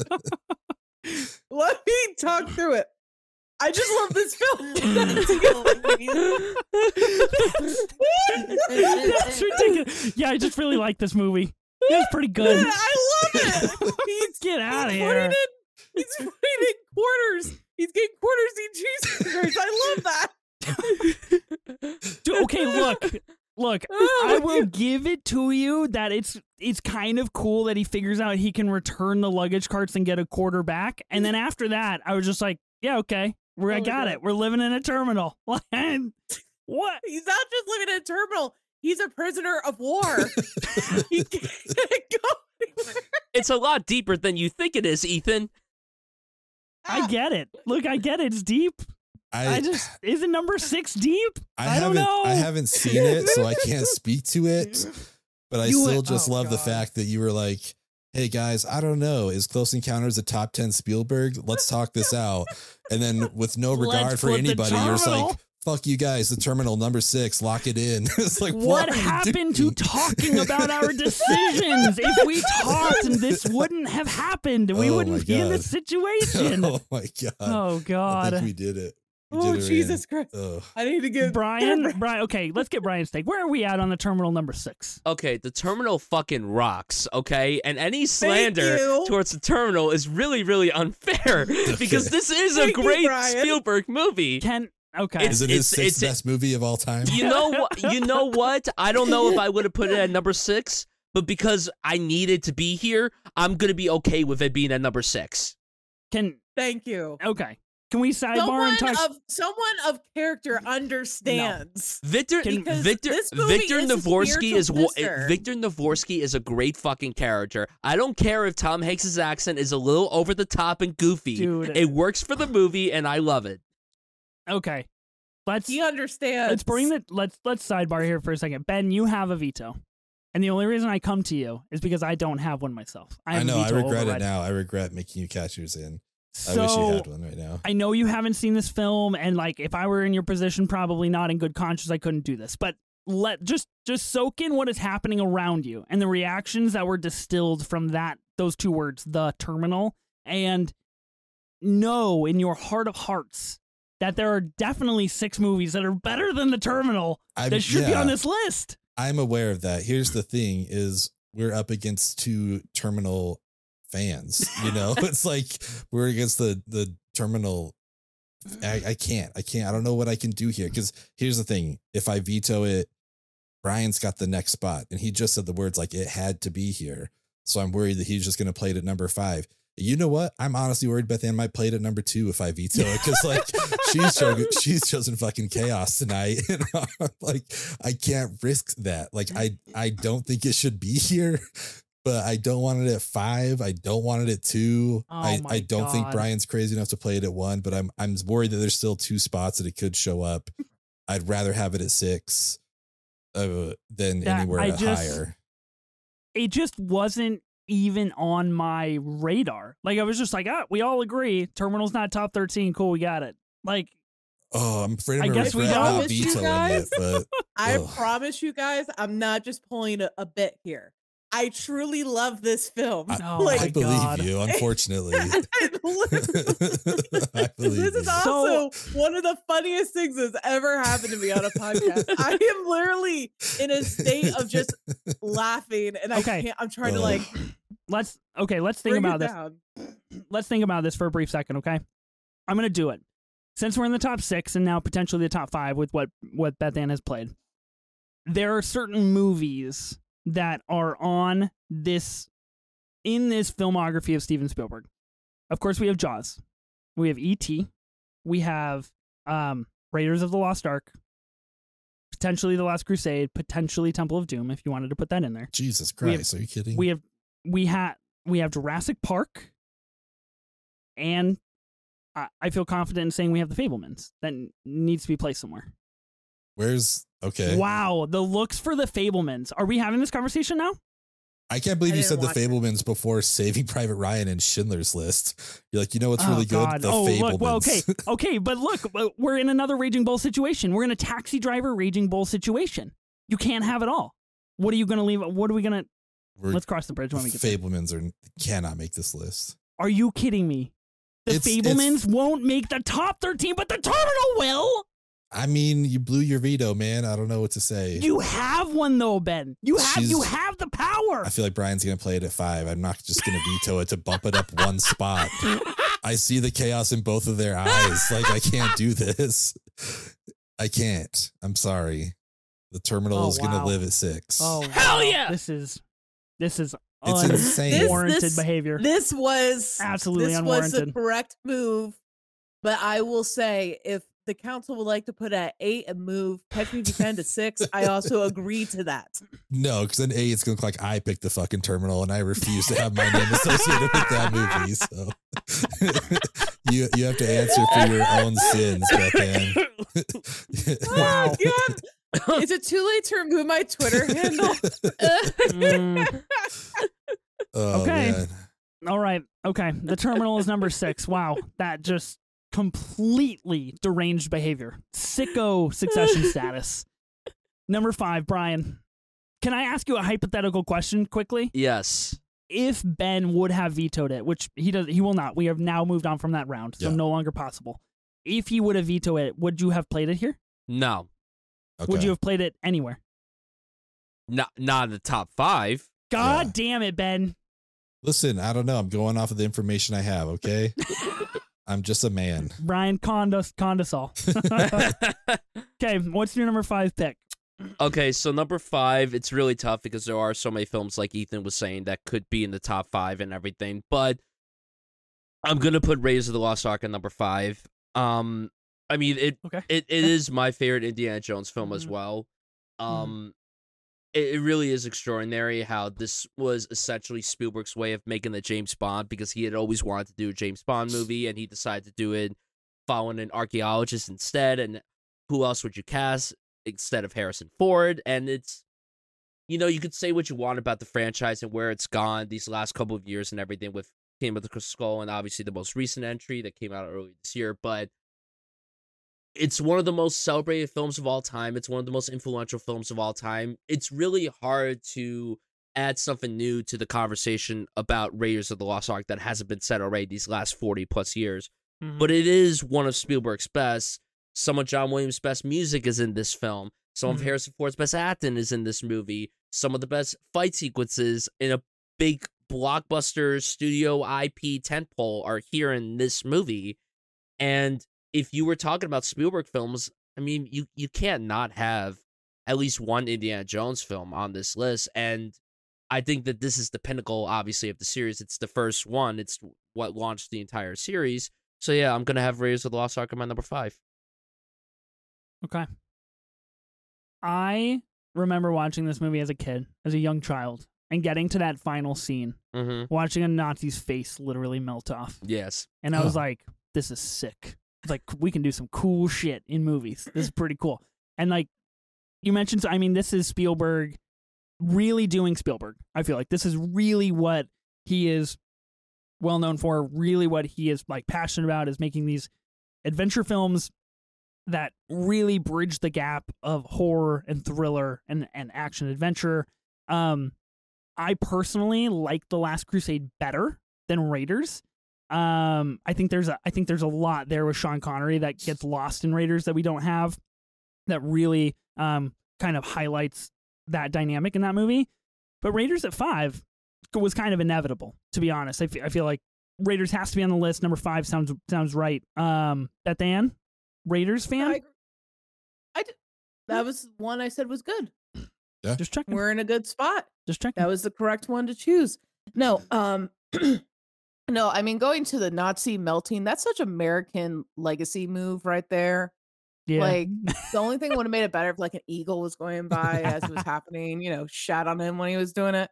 I mean, the arc like lights up to the sky where you're just like, oh, Right. this is sick. Like, wait, like, I think that's really the first like tinge of like, shit in the sky, aliens, they're out there. I like it. It's really cool. No, it's super cool. I think, Raiders is just it's one of those films that I think will always be preserved as that 80s, like what they can do special effects wise. Yeah. And pushing the bill. And even though like today we're like, oh, what's the big deal? We can figure out how it's done. It's like, I think about that film and they did things that I think push the envelope forward for special effects. And it just has some of the best lines too. Mm-hmm. Like snakes. Why'd it have to be snakes? It's this perfect balance of adventure, wit, action, Nazis. Harrison Ford being super hot. That too. I mean, in his prime. In his prime. Yeah. In his prime. Even today. I mean, the man. In his prime. He went from fox to silver fox. Flawlessly.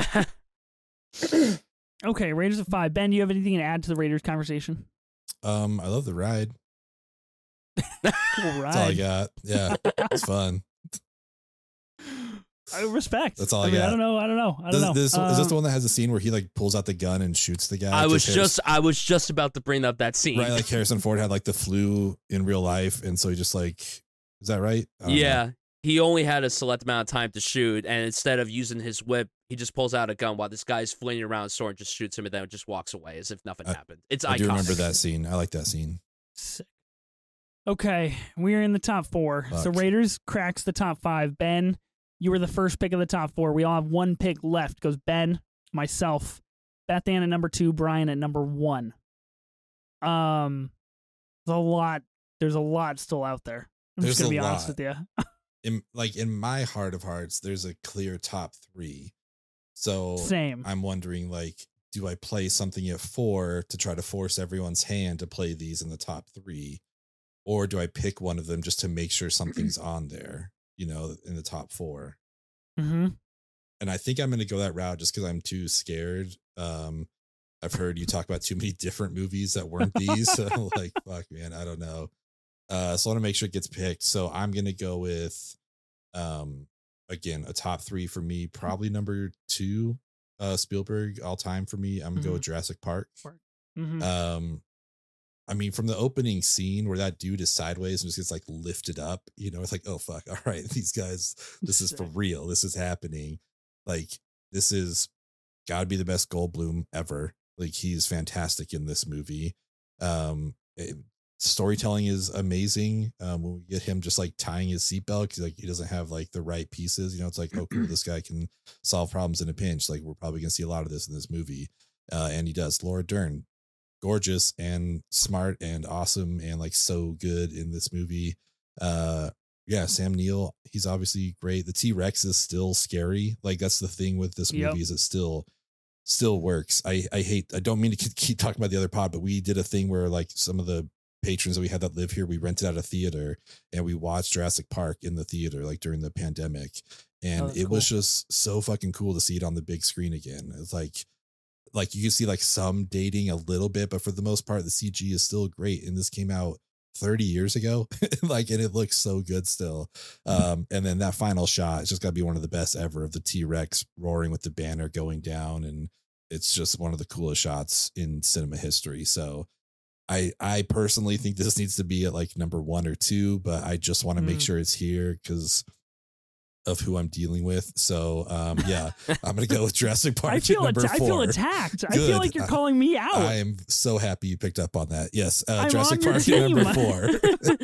That's what I'm going with. I'm not the one who played the terminal at number 6. Let's just be very clear about that, okay? That is true. That is true. I brought up the conversation of Ready Player One, and I knew exactly where it belonged, outside the draft. Yeah. Come on. Yeah, Jurassic Park is a stalwart. It's like it's what made Spielberg. It was like Indiana Jones, Jurassic Park, and like Jaws. Those are like the 3 that were like, this is Spielberg. This is what can be accomplished. Yeah. I mean, I don't have a lot to say. Like Jurassic Park just rips. It's like dinosaurs on screen. Like people are next to dinosaurs. That's insane, and it's just really cool. I love it. Mm-hmm. Any qualms? Any veto from you guys? Any moral qualms?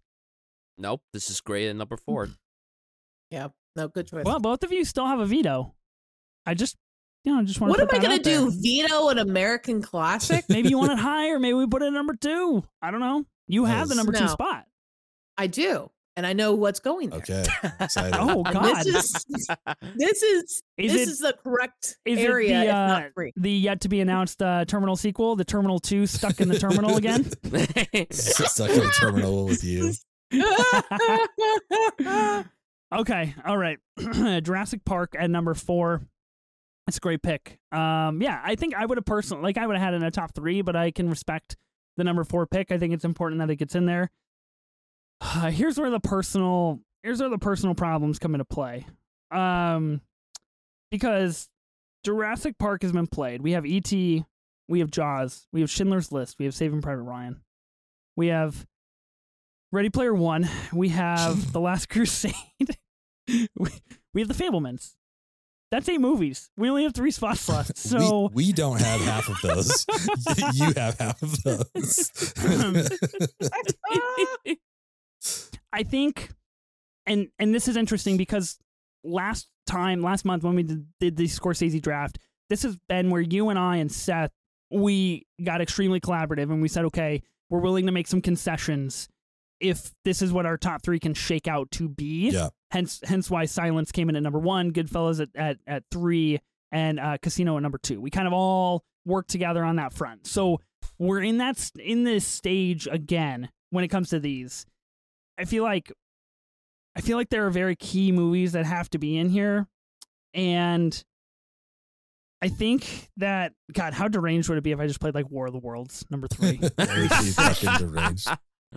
This is where you bring in Tintin. Tintin movie's number fucking 3. sick, by the way. I watched it for the first time the other night, and I was like, "This is cool. This is a cool movie." That entire sequence when they're like in the basement and the aliens are like, looking around trying to solve it. It's pretty good. It's like horror adjacent. Yeah, They filmed part of that in my town I grew up next to. Wow, really? Which is cool. Oh, that's nice. cool. Mm-hmm. That's awesome. Yep. Is your town okay after those aliens? Everything all so right? far, I guess. It's a great New Jersey film. It's there's some truth to this.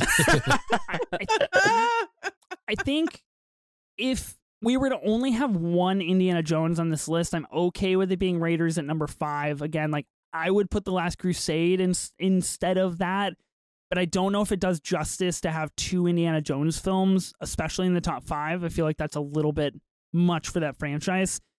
I am going to play. Do I go Schindler's List? Do I go Saving Private Ryan? Do we have a pick here? Why does everybody look so uncomfortable? Follow your heart. What did I say? That's wrong. Bethanne, there's 2 spots left. You tell me where E.T. goes. You tell me. Listen, I'm putting Schindler's at 2. I'm going to let you in on something. Okay. Because I think it has to be there. Not it has to. I have reasonings behind it. Schindler's, so it makes sense. Okay. I don't mean to override and usurp. No, this what is you're great. Doing here. This is interesting to me. I need to know where we stand so that way we can talk this through and then I can make a totally irrational decision at the end. Brian, I mean, you have the number 1 spot, Brian. Are we talking concessions here? We're all agreed, right, of the number 1 movie? Yes. What? Doesn't sound very confident. That does not sound confident. If it does not rhyme with Dawes, just go ahead and sign out. Go ahead and what sign does it out. rhyme with? Give us a rhyme. Is it Lincoln? That's all I need to know. It's a good performance. No. You're unsure? Okay, wow. Things just got shaken up. Do I need to play it at number 3? Might not be a horrible idea. I don't know. I mean, in theory, I play Jaws at number 3. We get Schindler's List at number 2. Brian, are you going to say what we're doing at number 1? Bethanne and I have agreed here. Or are you just going to send this into the depths of hell? You I don't think have I'm to going to send answer you in the anything. depths of hell. Hell yeah. No! Hell yeah. No! Brian, we are on the verge of death threats here. We are on the I verge love it. of getting This is how anthrax it all letters. burns down. Did you not This is the anticipate something end. like this happening? Like, Yeah. I love You it. want me to play Jaws at number 3? I want you to play So- so it's on this list. Are you telling me that E.T. is number 1? I can't have that. I can't stand for that. You don't have to say anything, Brian. Embrace the chaos. If I ask him enough questions, he'll cave. Ben. No. For You're your just- pleasure. You're think you vamping know for me? yourself. You think Yeah. you know me? You think you know me? You think you know me? Obviously not, because I do not see the Catch Me If You Can in the same light as you. Okay. So, Bethanne, you want to play Schindler's List at number 2? That's what I'm doing.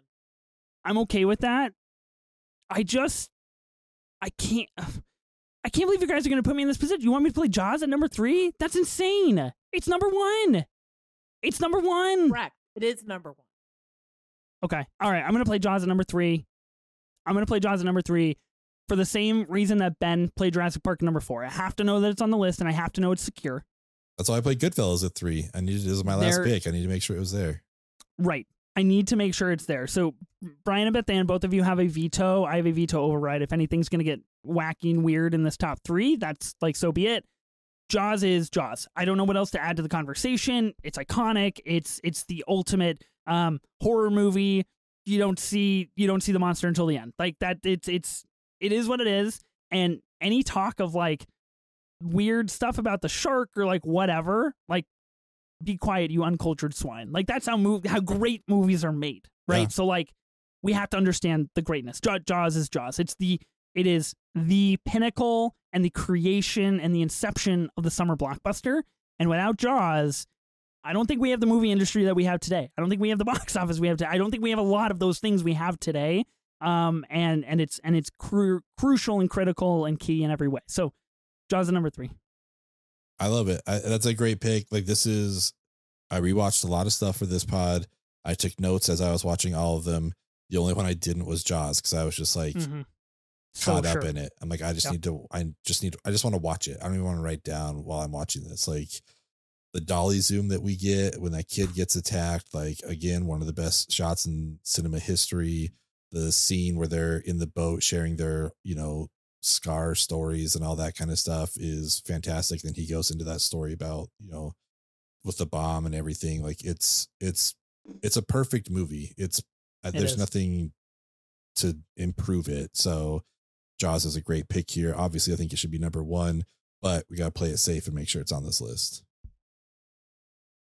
Yeah, I mean, the only reason we're doing that is because of Brian. Let's just be honest here. Brian, what do you think of Jaws? No, I love Jaws. It's incredible, and it would be top 5 for me as well. And it wouldn't be my number 1. I understand why a lot of people do have it as maybe their favorite, as well as maybe the best film of Spielberg's. I totally get it. I totally get it, and it is really incredible. I mean, like Ethan said, what could be said about this movie that hasn't been said?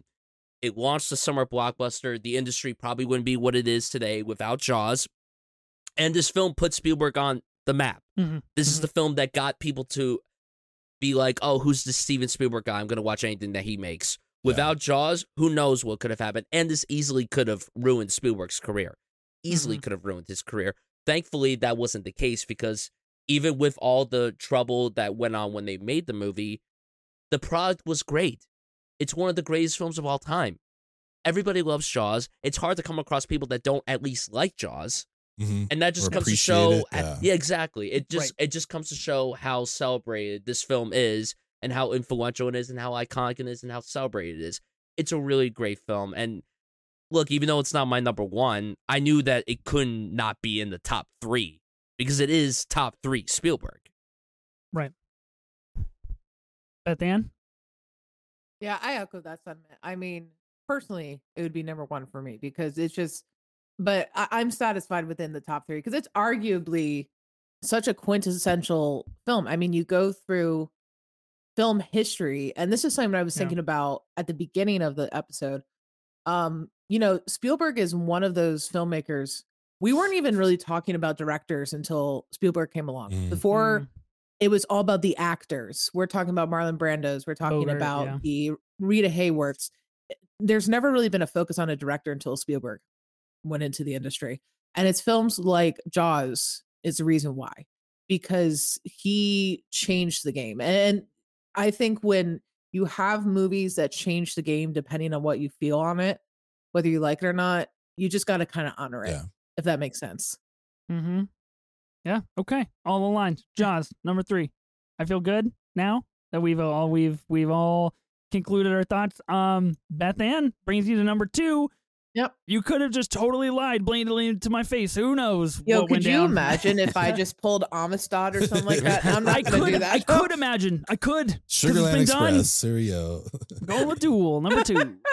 No, it is going to be Schindler's List, but I have to start with an apology in my segment because I think it was last week, Ethan posted on his IG the Scorsese list, and he put, and Hugo was drastically lower. He did not put Hugo. Let's get this correct. I did. Ben put Hugo on there. But I gave Ethan so much shit, and I was like, why is this not in the top 3? And now I fucking get it. Right. Like, the anxiety I have experienced post-terminal here. That's what I told them. Now like, you understand. I think you guys are going to veto me if I play this higher, but I fucking love Hugo, so I needed to get it on there. Yeah, Hugo makes the list and Raging Bull doesn't. Love that. That's good. That's good. Hugo is one of the best. Only one of them has George Méliès in it. One of my favorite films ever. Yeah, only one of them's got Sacha Baron Cohen. I'll give you that. But going on Schindler's List, and I think number 2 is the perfect spot for it. Mm-hmm. It's one of those films, and I think this is a very unique category of film in the sense of, wow, that was such an impactful film. I never want to see it again. Yeah. Because it's so heavy, and very few films can crack that ceiling of it being so transparent, it being so brutally honest with history that you feel every single piece, every single minute that goes by. And so Schindler's List, it's a classic for a reason, but it's more than just a classic in my book. I think it's one of those films that you have to see once in your life and experience it. Yeah. And, I think you become a better it's one of those ones you almost become a better person. Like, you get it a little bit more. So that's why I have it at number 2. I remember him doing all his like interviews and press like in black and white. Like I think they had 2020 or something come over, and he made them like, you have to, if you're gonna do this, you have to like show this in black and white, which was pretty rad to tie in with the movie. What you said was exactly what happened with me. Like, this is one of the 2 A tiers that I didn't rewatch. I didn't make time to get to Saving Private Ryan, but I didn't think I was going to rewatch Schindler's List because it is so impactful. I'm like, I don't know that I'm like mentally up for that. I'm aware that this is like a top 3 film of his, but like, I just don't know. I'm hoping someone else will play it because I just don't have it in me right now to watch this again. It's so powerful. It's just a beautiful movie. Great performances from everybody. I'm glad it's here. I couldn't rewatch it. Yeah. I've only seen it once.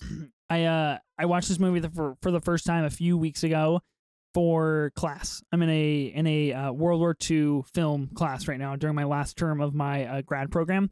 And so this and Saving Private Ryan were both movies I had to watch back to back. So like 1 week after the next. 2 pretty intense, impressive films. And I remember basically going into this movie being like, okay, it's won 7 Oscars. It's a big deal. People talk about it all the time. I get it. Like I purposefully have not visited it because I'm not ready.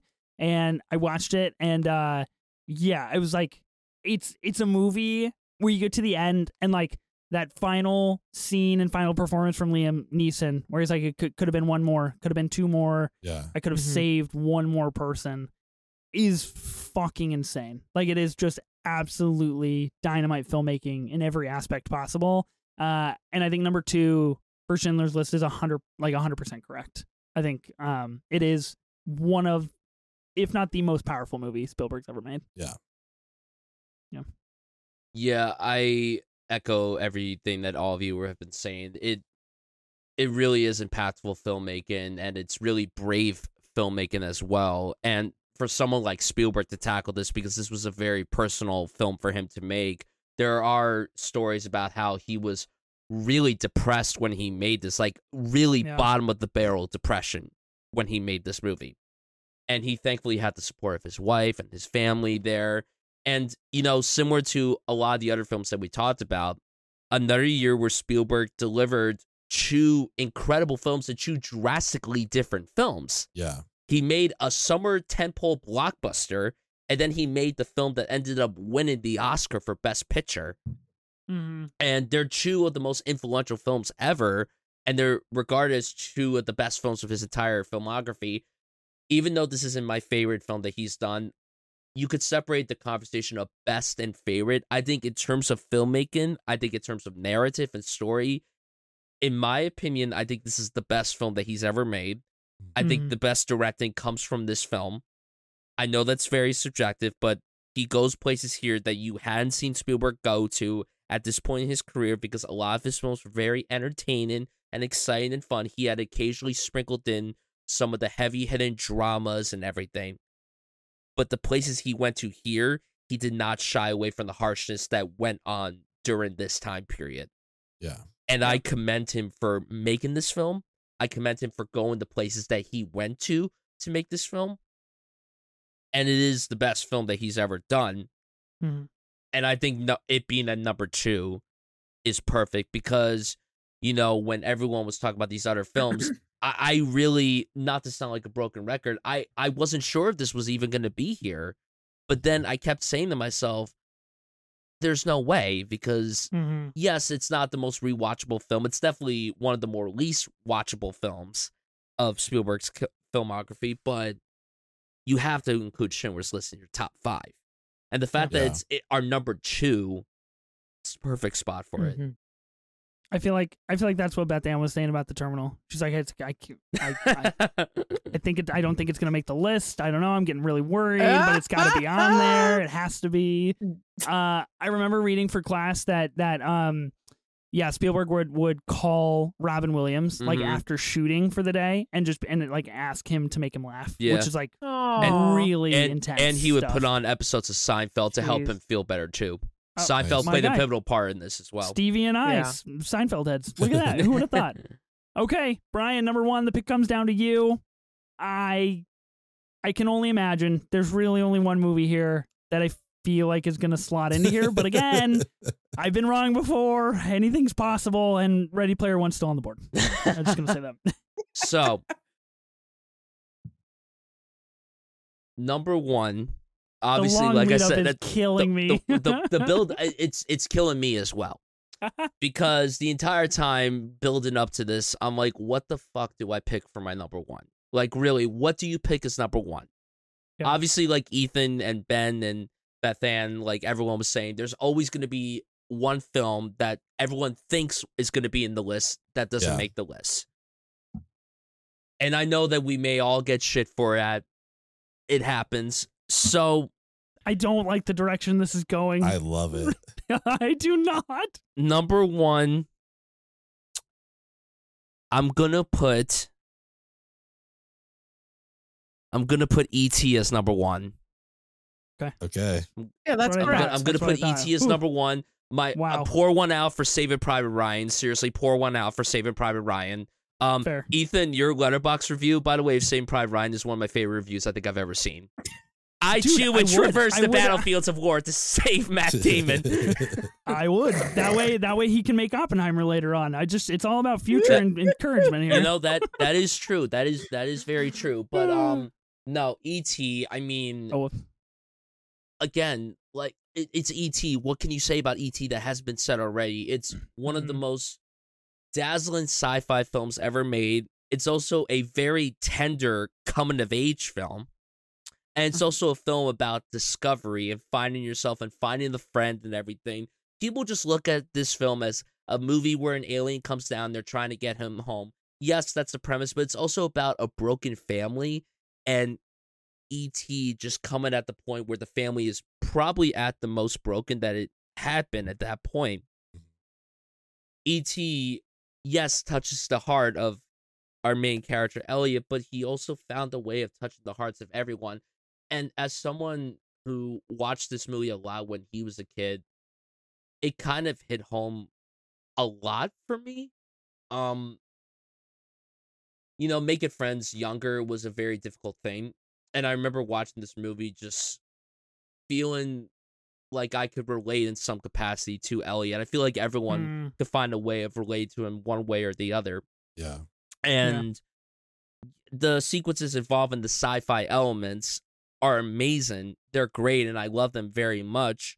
But the big takeaway for me with this movie is the coming of age, the family story, and something that hasn't been brought up in this discussion is that Spielberg loves tackling broken families in his films. I mean, we talked about Catch Me If You Can. That deals with a broken family. Yeah. And the Fablemans. the Fablemans. The Fablemans deals with a broken family. A lot of his films deal with broken families one way or the other.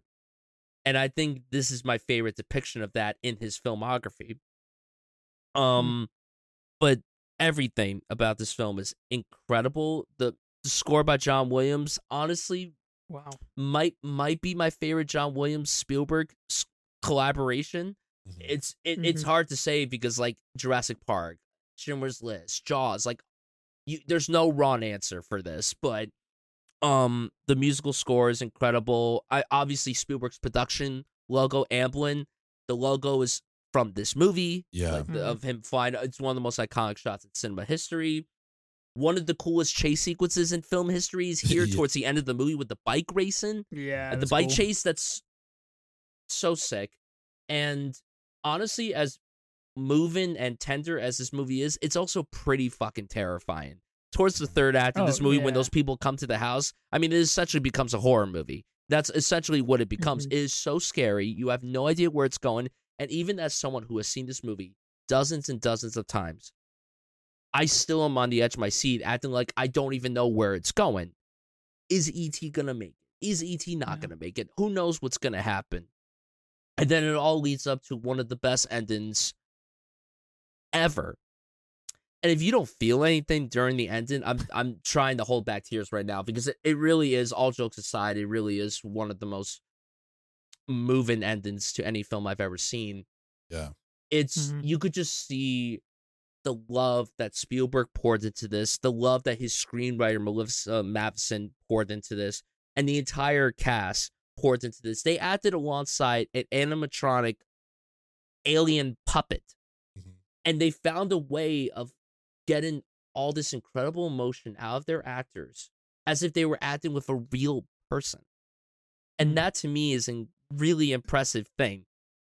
Oh, yeah. And yeah, I love the movie so much. It's one of my favorites of all time. And I really I love it to pieces. I don't know what else to say that hasn't been said already. There's so many incredible things. And Henry Thomas gives one of the greatest child performances ever put on screen in this film. Ever. Like, literally chef's kiss, no notes with that performance. Yeah, E.T., that's the number one. I think it's a really, like, they don't make them like they used to kind of movie. All right, because I watched it for the first time as an adult a couple nights ago. Because I watched it all the time as a kid, and I was, like, horrified because it gets so scary in the end. And I watched it, and I was just like, damn, something about a movie that's almost 40 years old that's, like, better than nearly anything we're putting out today. Literally. In almost every single aspect. E.T.'s number one. Ben, anything to say? Yeah, this is a great movie, and this is actually kind of a first watch for me. I was getting ready for this pod, was watching E.T. I started it once as a kid, and during the cornfield scene, you know, and like they're chasing each other. And as a kid, obviously I'm scared shitless. I was like 6 or 7. I was freaking out. Yeah. But then in real life, 2 houses down, our neighbor's house caught on fire. So in the middle of that scene, we have like all these cops and stuff and like people banging on the door, like, get out. Like, we got to go get her. And it was like some older woman that lived there. So all of a sudden I'm like 7 years old. Like, okay, well, I was movie scared. Now I'm real life scared. Like, what's going on? You know? Holy crap. Jesus. And we didn't finish the movie. And I just had never seen it since then, just because I had this weird association with it. Where it's just like, man, that movie really was like fucking weird. Yeah.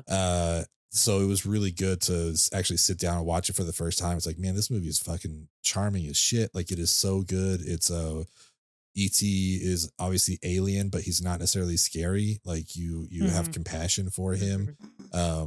Henry Thomas, like you said, Brian, like, this has just got to be up there as one of the best child performances of all time. Like, we've seen his audition clip go around, you know, online every once in a while, and that's also just as amazing.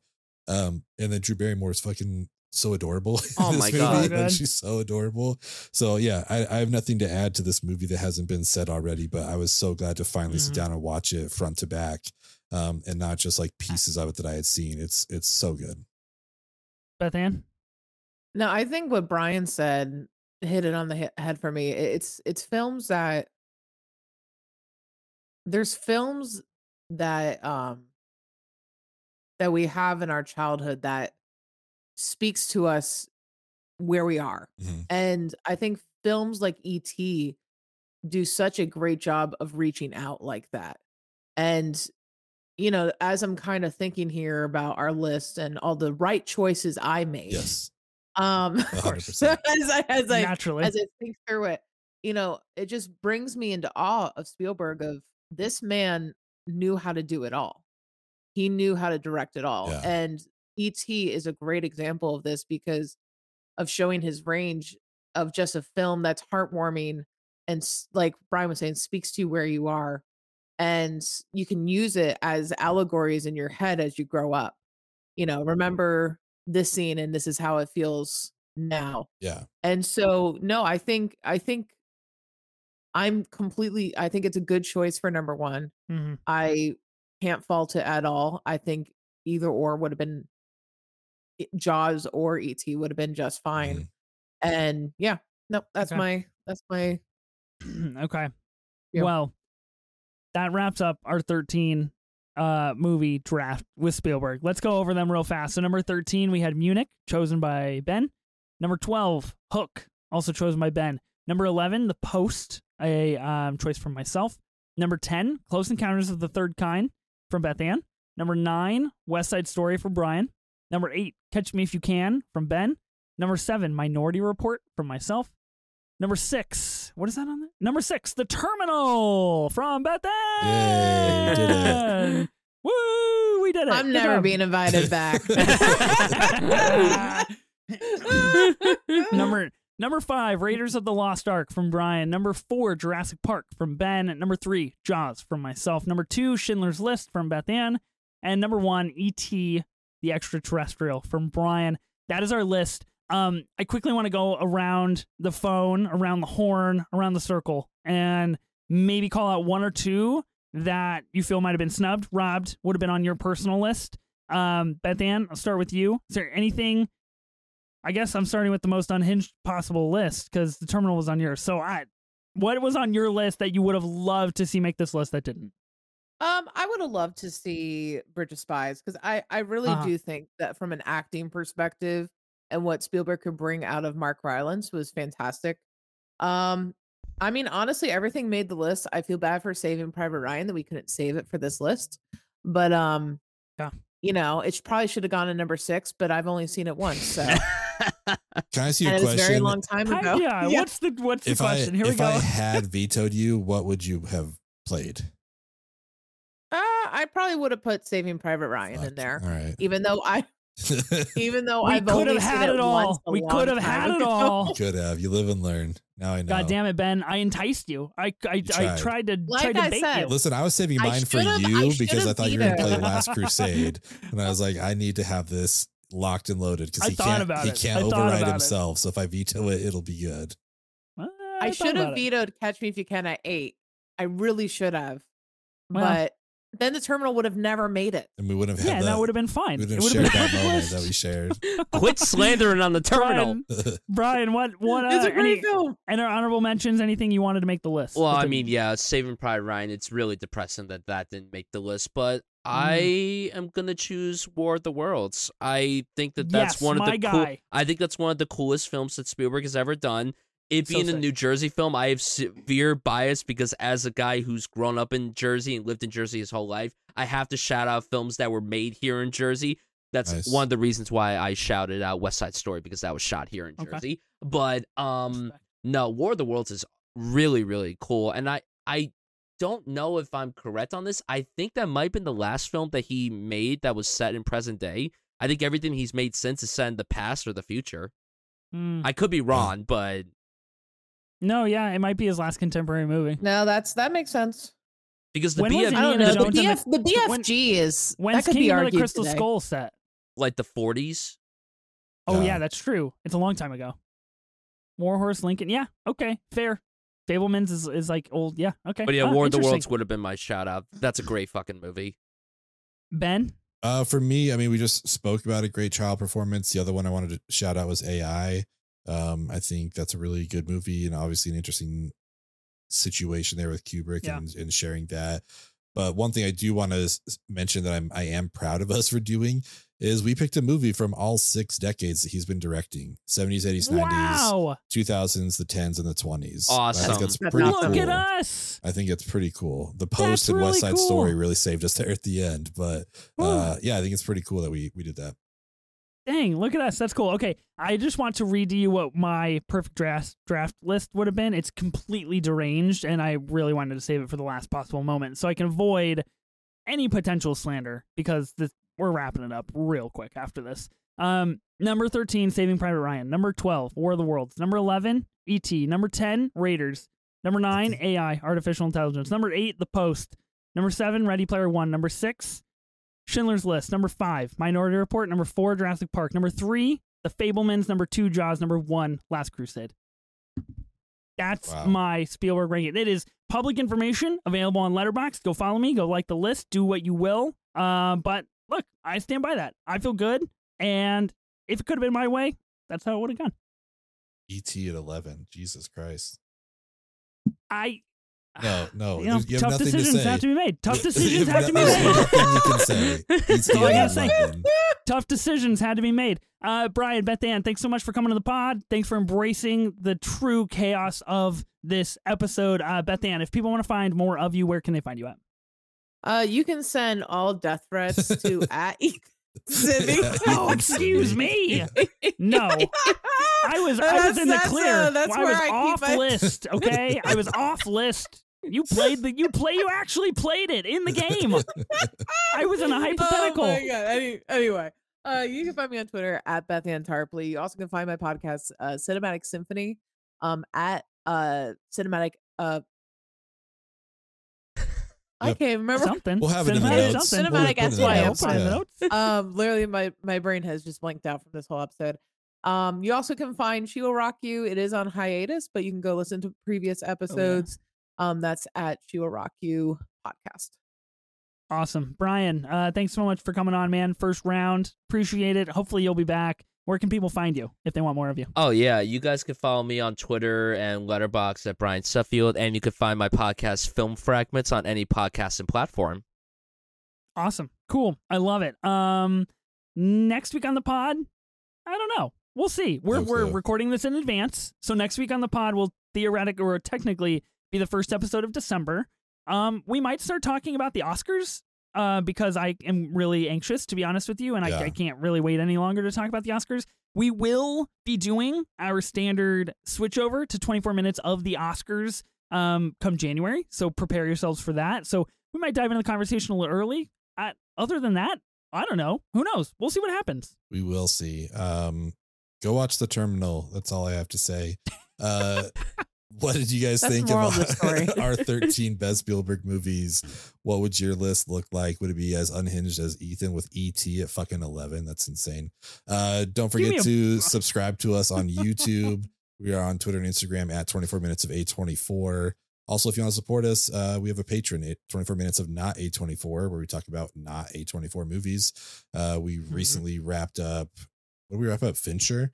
And now we're talking about Ridley Scott. We're getting ready for Napoleon with House of Gucci and Alien. And then we're going to get ready for Michael Mann to wrap up the year. So, yeah, if you want to listen to us talk about those movies in exactly 24 minutes, you can go support us over there on Patreon. Heat Pod's about to be, I don't know, 124 minutes. Yeah, it's going to be long for sure. But yeah, thank you so much for your support. I am Ben Lawhorn. And I am Ethan Simi. Spring break forever, bitches.